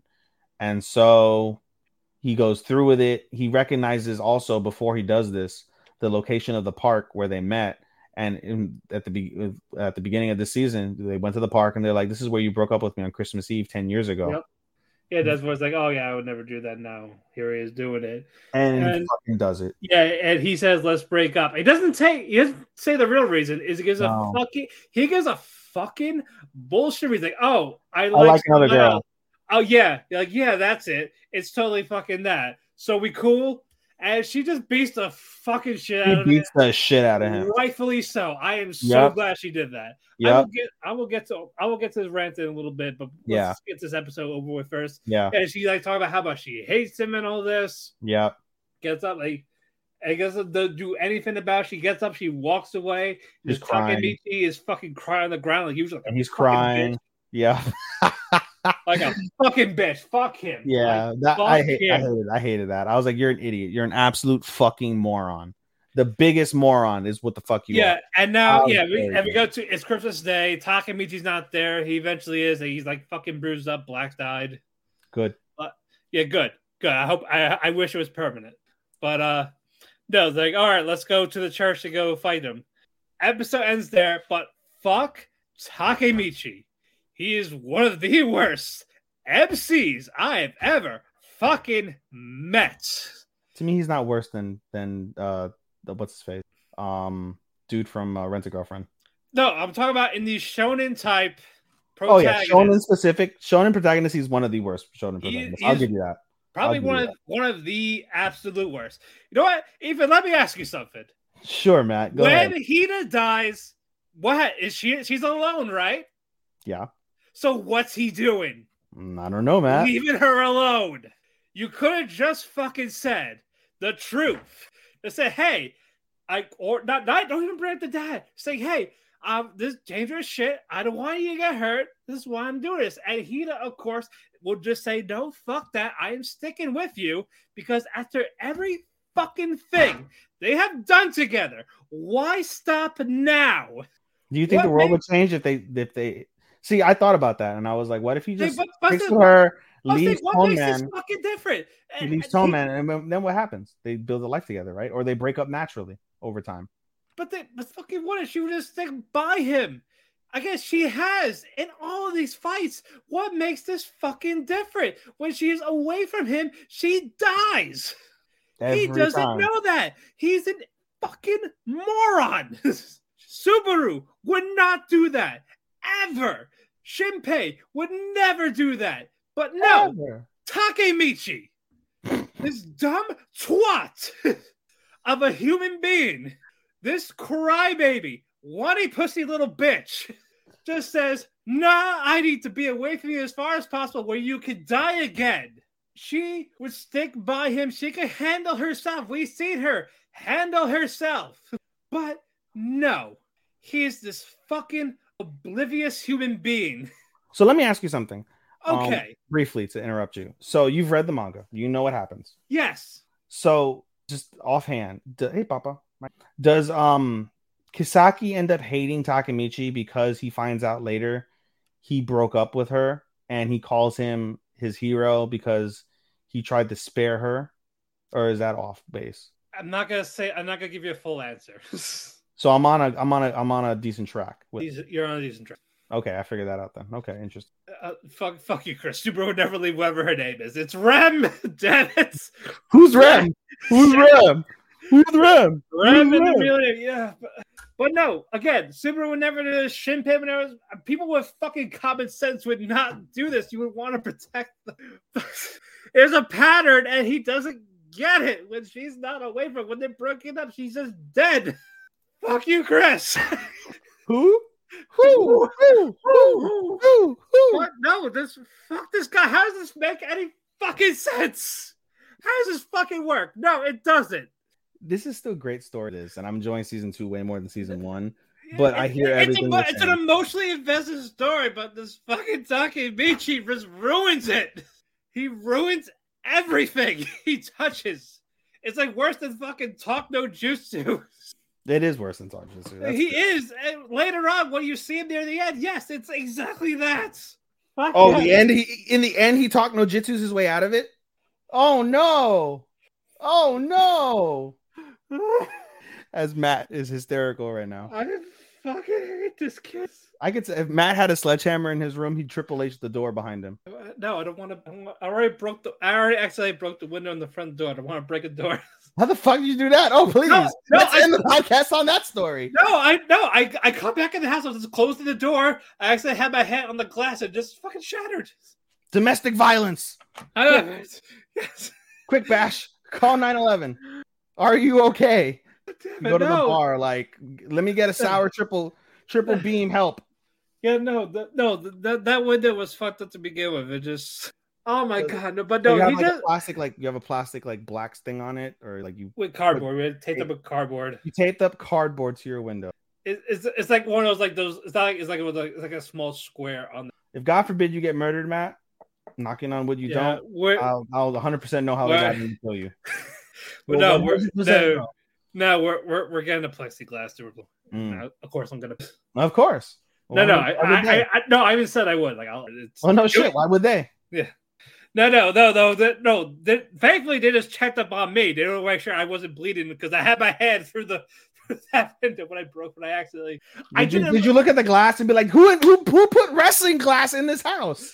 No, that's what I thought. I was like, what's this gimmick glass? Who put gimmick glass on my door? No, it had to be the previous owner. It had to be the previous owners. I would laugh at everything. Like gimmick chair, gimmick fucking tables, gimmick glass. Yeah. Imagine a house built with nothing but like sugar glass and gimmick tables and chairs. But no, it was the only one that was like fucked up. So I did a favor, but thankfully I didn't bleed, and I cut myself. Yeah. But then you would have gone to work like, Matt, are you emotionally distressed? Why are you cutting your wrists? That's not good. Why are you cutting your hands? Because I work here. That's exactly what I would tell. Because I fucking work in this town. Therapy sessions with Matt, everybody. Yes. That's how we ended. Tokyo Revengers rant, sugar glass windows, cutting, domestic violence. Especially my hatred of Takemichi. Just because of your hatred of Takemichi and his written character. You ever feel like the author for the manga should be apologizing instead of the author from Attack on Titan? No, I would just not write again. Don't write. Don't do anything again. So you'll never read or consume another thing that this author does? Probably not. What if it's like one, like got all the hype of Tokyo Revengers? I don't fucking care. I don't fucking care. I'll have Chris read it, and then he'll tell me. Right, Chris? You'll tell me. Shaking my head. Yeah. All right, Matt. We still almost fucking hit 3 hours. Done. We're done. Closing thoughts. Another strong week. I'm almost caught up. And I was laughing to myself as I was walking to get the mail. I was like, I'm almost caught up. I only have a few to go. And I was like, and I'm going to be 10 behind after the Super Bowl. Yeah, that's right. Super Bowl. But at least then I'll have Sundays off to be able to catch up, and I won't have as much. I'm dropping. We'll have one done. I dropped one. I'm picking up another one with no permanent date, so it'll be slightly easier in the interim. We'll get all that done. Are you making anything for the Super Bowl? I wanted to have a get together, but everybody who I would invite, they all have plans or don't really care about the Super Bowl, and I'm just like, fuck, I may be alone on the Super Bowl. We'll see. If not, I'll probably. We probably will. We probably will too. Yeah, but it's just me and a cat. You have your significant other and a cat and two cats. Yeah, I'll be making. Yeah, see, He-Man's like, yeah, food, Super Bowl. Yeah, because she's a. Yeah, well. That's right, He-Man. I'm calling you fat, but look at the pot calling the kettle black. Fuck you. All right. I'll have you know, I'm doing better in my eating than my fucking walking. I mean, yeah, clearly, because you're walking in the fucking snow and fucking negative weather, getting icicles on your fucking beard, looking like nut. Yeah. No, I didn't take a clear picture of it, but before that, it was like I had like a slight lie. I got a lie like a fucking saber-tooth tigers on my mustache. Jesus Christ. Oh, so you look like Tomo. Yeah, it's Snaggletooth. Snaggletooth, What's the fucking rom-com females with this? But hers is so like obvious. Like I always notice it. Like, bro, what is with that? Like she got the illest Snaggletooth. Yeah, only one, and it's just is that Nagatoro, Uzaki. Bro, if Tomo tried to suck a dick, like she would just cut the dick up, not even with just all her teeth, just that single Snaggletooth. Yeah, mostly. But anyway, we did most of our plugs. We'll do a few more. We talked our cake. We had our cake. Takemichi made me throw up my cake. Yeah, you vomited your cake all over with Takemichi. Yes. Follow me at Twitter, DavidFigs12. Follow Ethan at Showstopper24. Also follow our Twitter at Dr. Keiki. Again, we already plugged our link tree where you'll find your favorite local podcast, Spotify, Apple Music, iHeartRadio, wherever you want to find us, we're there. Thank you, Sean, for being our editor. Also, thank you, W2 Network and Chairshot Radio for hosting us. Give them a plug, give them a follow on their Twitters as well, or on their various websites. Again, I got a Keiki shop coming this month with Starman as we do Lupin the Third. I'm pretty sure even Starman going to do one for the Slime Isekai, the movie, and talk about the show a little bit. We're going to just do a movie one because I'm watching Kaguya-sama on Valentine's Day by myself at the theater. So we could do that. And I'll be watching on the computer. Yes, indeed. Because I got no choice. Yes, indeed. And we'll talk about Sword Art Online. I think you saw Sword Art Online as well. So we'll I didn't yet. I'll eventually try to. It was pretty solid. I saw it last Saturday. I gave it a 4 out of 5 on my analyst. It's really more of like a 3.75, but you round up. Yeah, that's what my friend Tom did. He gave like a 3.5. Yeah, it's like a 3.75. But if I'm giving 3.75, I don't do halves or quarters. So yeah. 4. It's not truly a true 4, but it was still a very enjoyable movie. I enjoyed that one a little bit more than I enjoyed Slime. Right. Okay, that's fair. Yeah. Anyway, guys, we'll see you next week. We have the finale of Evanescent Shadow. Thank God. And we're basically at the halfway point with almost everything. Yes, and we can give. Well, I mean, we kind of gave halfway grades now in a way throughout the majority of the shit, but we can give official ones next week if we want. Yeah, we'll do. Yeah, when we get the actual segment. Yeah, we should do like a top 10 through the halfway point. Yeah, and again, I can't grade Vinland because it's carrying over. Yeah, you can't grade Nier, can't grade Kubo. Yeah, what was that? What was that? We might. That's it. We don't know if Nier is going to be a spring or is this going to be another couple of weeks. We don't know. So I will find out next time on Talk to Keiki. Oh yeah, I will grade it for now until I get a clarification. All right.